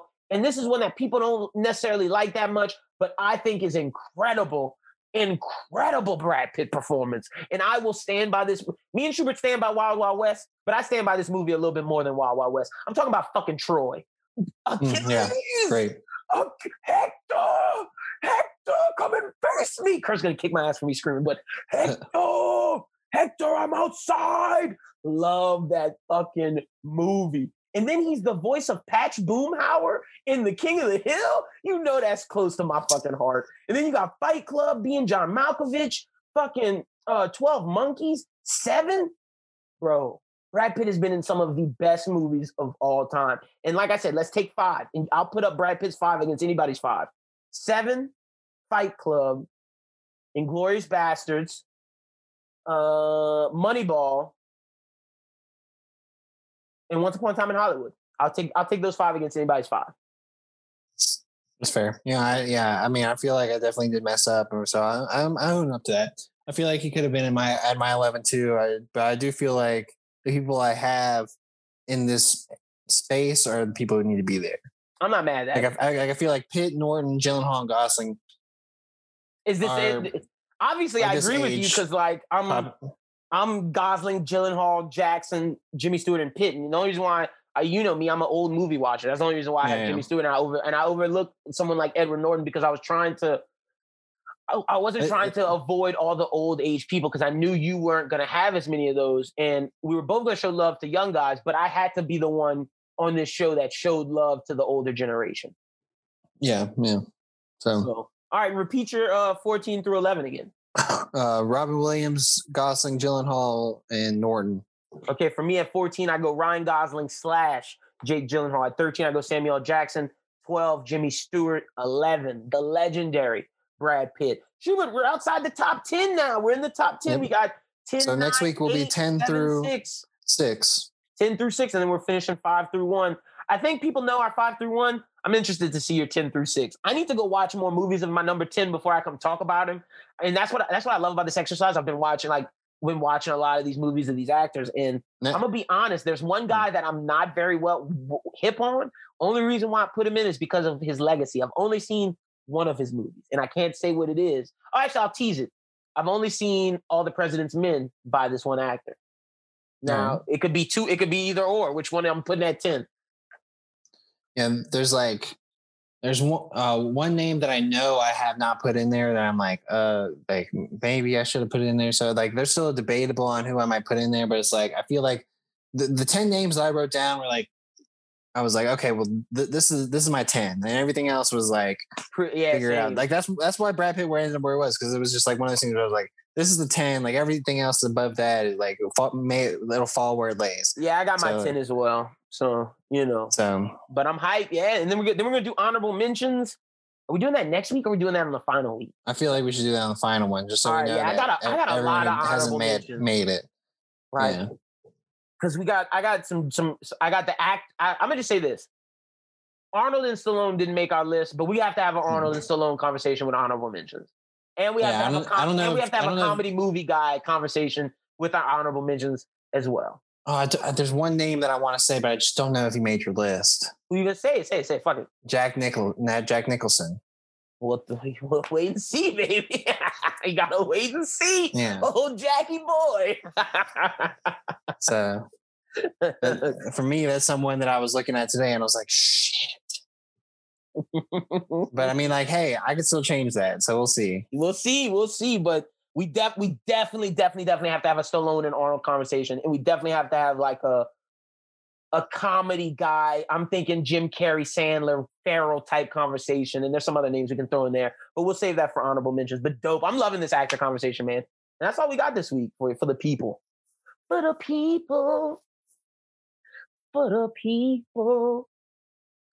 Is the top 10 going to be more controversial than the other parts of the list? I don't think so. Yeah, I think it's pretty self-explanatory.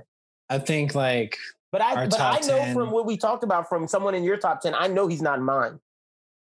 I don't know if he's gonna stay.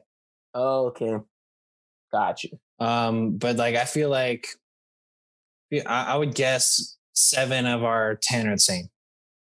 Ooh. Well, you should know you don't have one.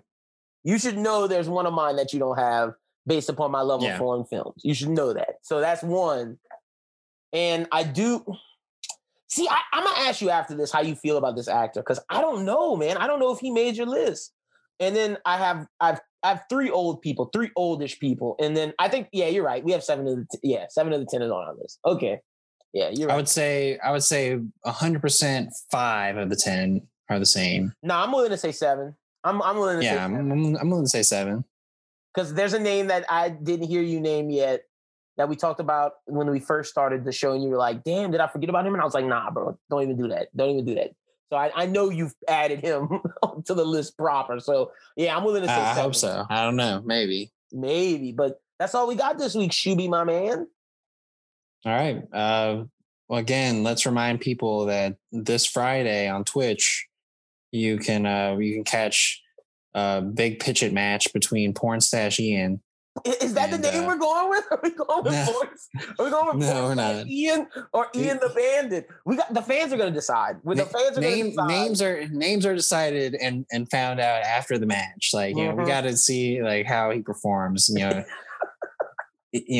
All I got to say is first round question could have been more harsh, but he's our boy. Look, so you can't say that. Well, he's a part of the podcast. So like I'm saying, like, obviously not going to give him an anime question because dude doesn't watch anime. No. We were very nice to Ian with our round 1 question. We were very nice. And that's not to say we weren't nice to Pete. Pete, they're more anime questions in the thing. So Pete has a very good chance to do it. But I'm excited. Friday, March 26th, me and Schubert on the hosting duty. We need all of y'all in there because y'all are the tiebreaker vote. The chat is, and that, as we saw in the first 2 matches, that is monumental. That counts. Yeah. That is that can determine some shit. So y'all better be in there Friday, 8:30 p.m. Central Time, 9:30 Eastern, 6:30 Pacific is going down, 1 day away. And if you're listening to this on Thursday, make sure you go check out Ian's pre-fight interview where we talk about, is he going with Ian the porn star Holly? Is he going with Ian the porn stash Holly? Or is he going with Ian the bandit Holly? And he was saying I asked him leading questions. You see that tweet he tweeted at me? Ian, what's wrong? Come on, bro. We want to see you succeed, but are you a villain? Are you a hero? The people need to know. I'm sorry that Pete just comes off as a hero. There's no way Pete was going to be a villain. You kind of got some villain tendencies, Ian. I'm just being honest. Hey, being a villain is not a bad thing. It did Schmidt wonders. It did Schmidt wonders. It did Hastic wonders. He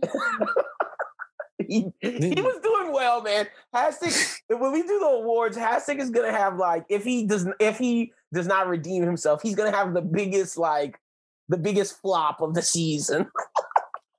Still a young season, but he's definitely he's definitely a leading candidate for biggest flop. So as you mentioned earlier on, you are putting up the old match, so make sure you check that out as well. Yep. Hasdick, and Dan exclaims. Dan exclaims. Bro, see, Dan gonna get on. Dan gonna get on your ass for forgetting his name. Like Dan didn't win that. Like Dan didn't do his thing. He came back. He came back and won that thing, man. Like it was ball. That's what I'm saying. Like you were talking about, Hasdick might have the biggest flop. Like Dan might have the biggest comeback. Man. Yeah, right now sure. For sure. And all of them keep messaging me like, when do we get to play you? I'm like, y'all gotta win some more matches, partner. I'm the champ. The for champ, sure. Champ. I'm just sitting here digging it. And then the other match of that is Schmidt and Jake, which is was our headliner. So this week it's only one. Only one, but we are bouncing back back on April 10th. So that is like a week separation. Yeah. So make sure you check it out on Friday. But yeah, that's everything we got today. Already have news stories for next week, so be prepared. Yeah, next week is going down. Falcon Winter Soldier, Invincible review. Are we gonna watch that Owen Wilson movie? Because I might. Like, you don't have to. We got enough to do. But yeah, I mean, we'll see how it goes. Because I also kind of want to watch that Joel McHale movie that came out, The Happily, and Minari's out too. And Minari's out, and so we got a lot of content for a couple. There's a lot of stuff. I'm trying to get more into watching movies. Now that Bachelor's done, I have a 2-hour time slot, so I've agreed with my girlfriend that on movie Mondays. Y'all got to watch some movies, man. Y'all got to put Minari. Like when you watch Minari or Nomadland, let me know because we got to get that done. Because freaking, I've seen 20 minutes of Nomadland. I can review it right now. I understand what that movie's about. Because Godzilla King Kong is getting reviewed on the 31st, so that's like that. Yeah. That's happening. So 2 weeks from now. Oh shit! We're gonna have to talk about that because that drops on. We're gonna have to talk. It drops on the day that we record, so I don't know. We'll see. we'll figure something out. But yeah, man, y'all make sure y'all subscribe to the YouTube. Follow Bros Who Think at Bros Who Think. A lot of content out. Run It Back finally dropped. The Black Klansman review, really good. The new poll will be out tomorrow, so y'all make sure y'all go vote on that. We're doing a comedy. So it's gonna be like between Dodgeball, between Trading Places, and Trading Places on there. Yeah, I put Trading Places on there because Ian wanted an Eddie movie, and I didn't want to do Coming to America because I felt like that was too on the nose. So I was like, fuck it, let's do Trading Places. And then we have to put a Will Ferrell movie in there. I'm not sure which one it is yet. And then there's another because we could do Talladega Nights in honor of his the guy who played one of his sons actually died the other day. Oh, I put that in there. You're just a Talladega Nights stan, though. Well, I am, yeah. But that really did happen. Like it happened yesterday. Okay, real in my hometown here. So yeah, he was an Alabama guy. So we'll figure something out. But that poll will be out. Y'all make sure y'all check all that and join the Discord. Link in the description. That's all I got this week, Shooty. All right. You can follow me on Twitter and Instagram at AShuber14. Again, make sure you tune in on Friday on Twitch. 8:30 Central, 9:30 Eastern, 6:30 Pacific. And make sure you check out some of the stuff we've been talking about. Invincible is going to be really great this weekend, so make sure you get into that. If you haven't seen the Snyder Cut, space out if you need to, but watch it. It's definitely worth it. Go straight. Not space out. I mean, if you need to watch it by part, watch it by part. Watch it straight through. The 4-hour ride is incredible. I did it twice. I can't believe that. It took me forever to do once. And Falcon and Winter Soldier will continue our talk with that. So everyone out there, have a great week. And as always, keep binging.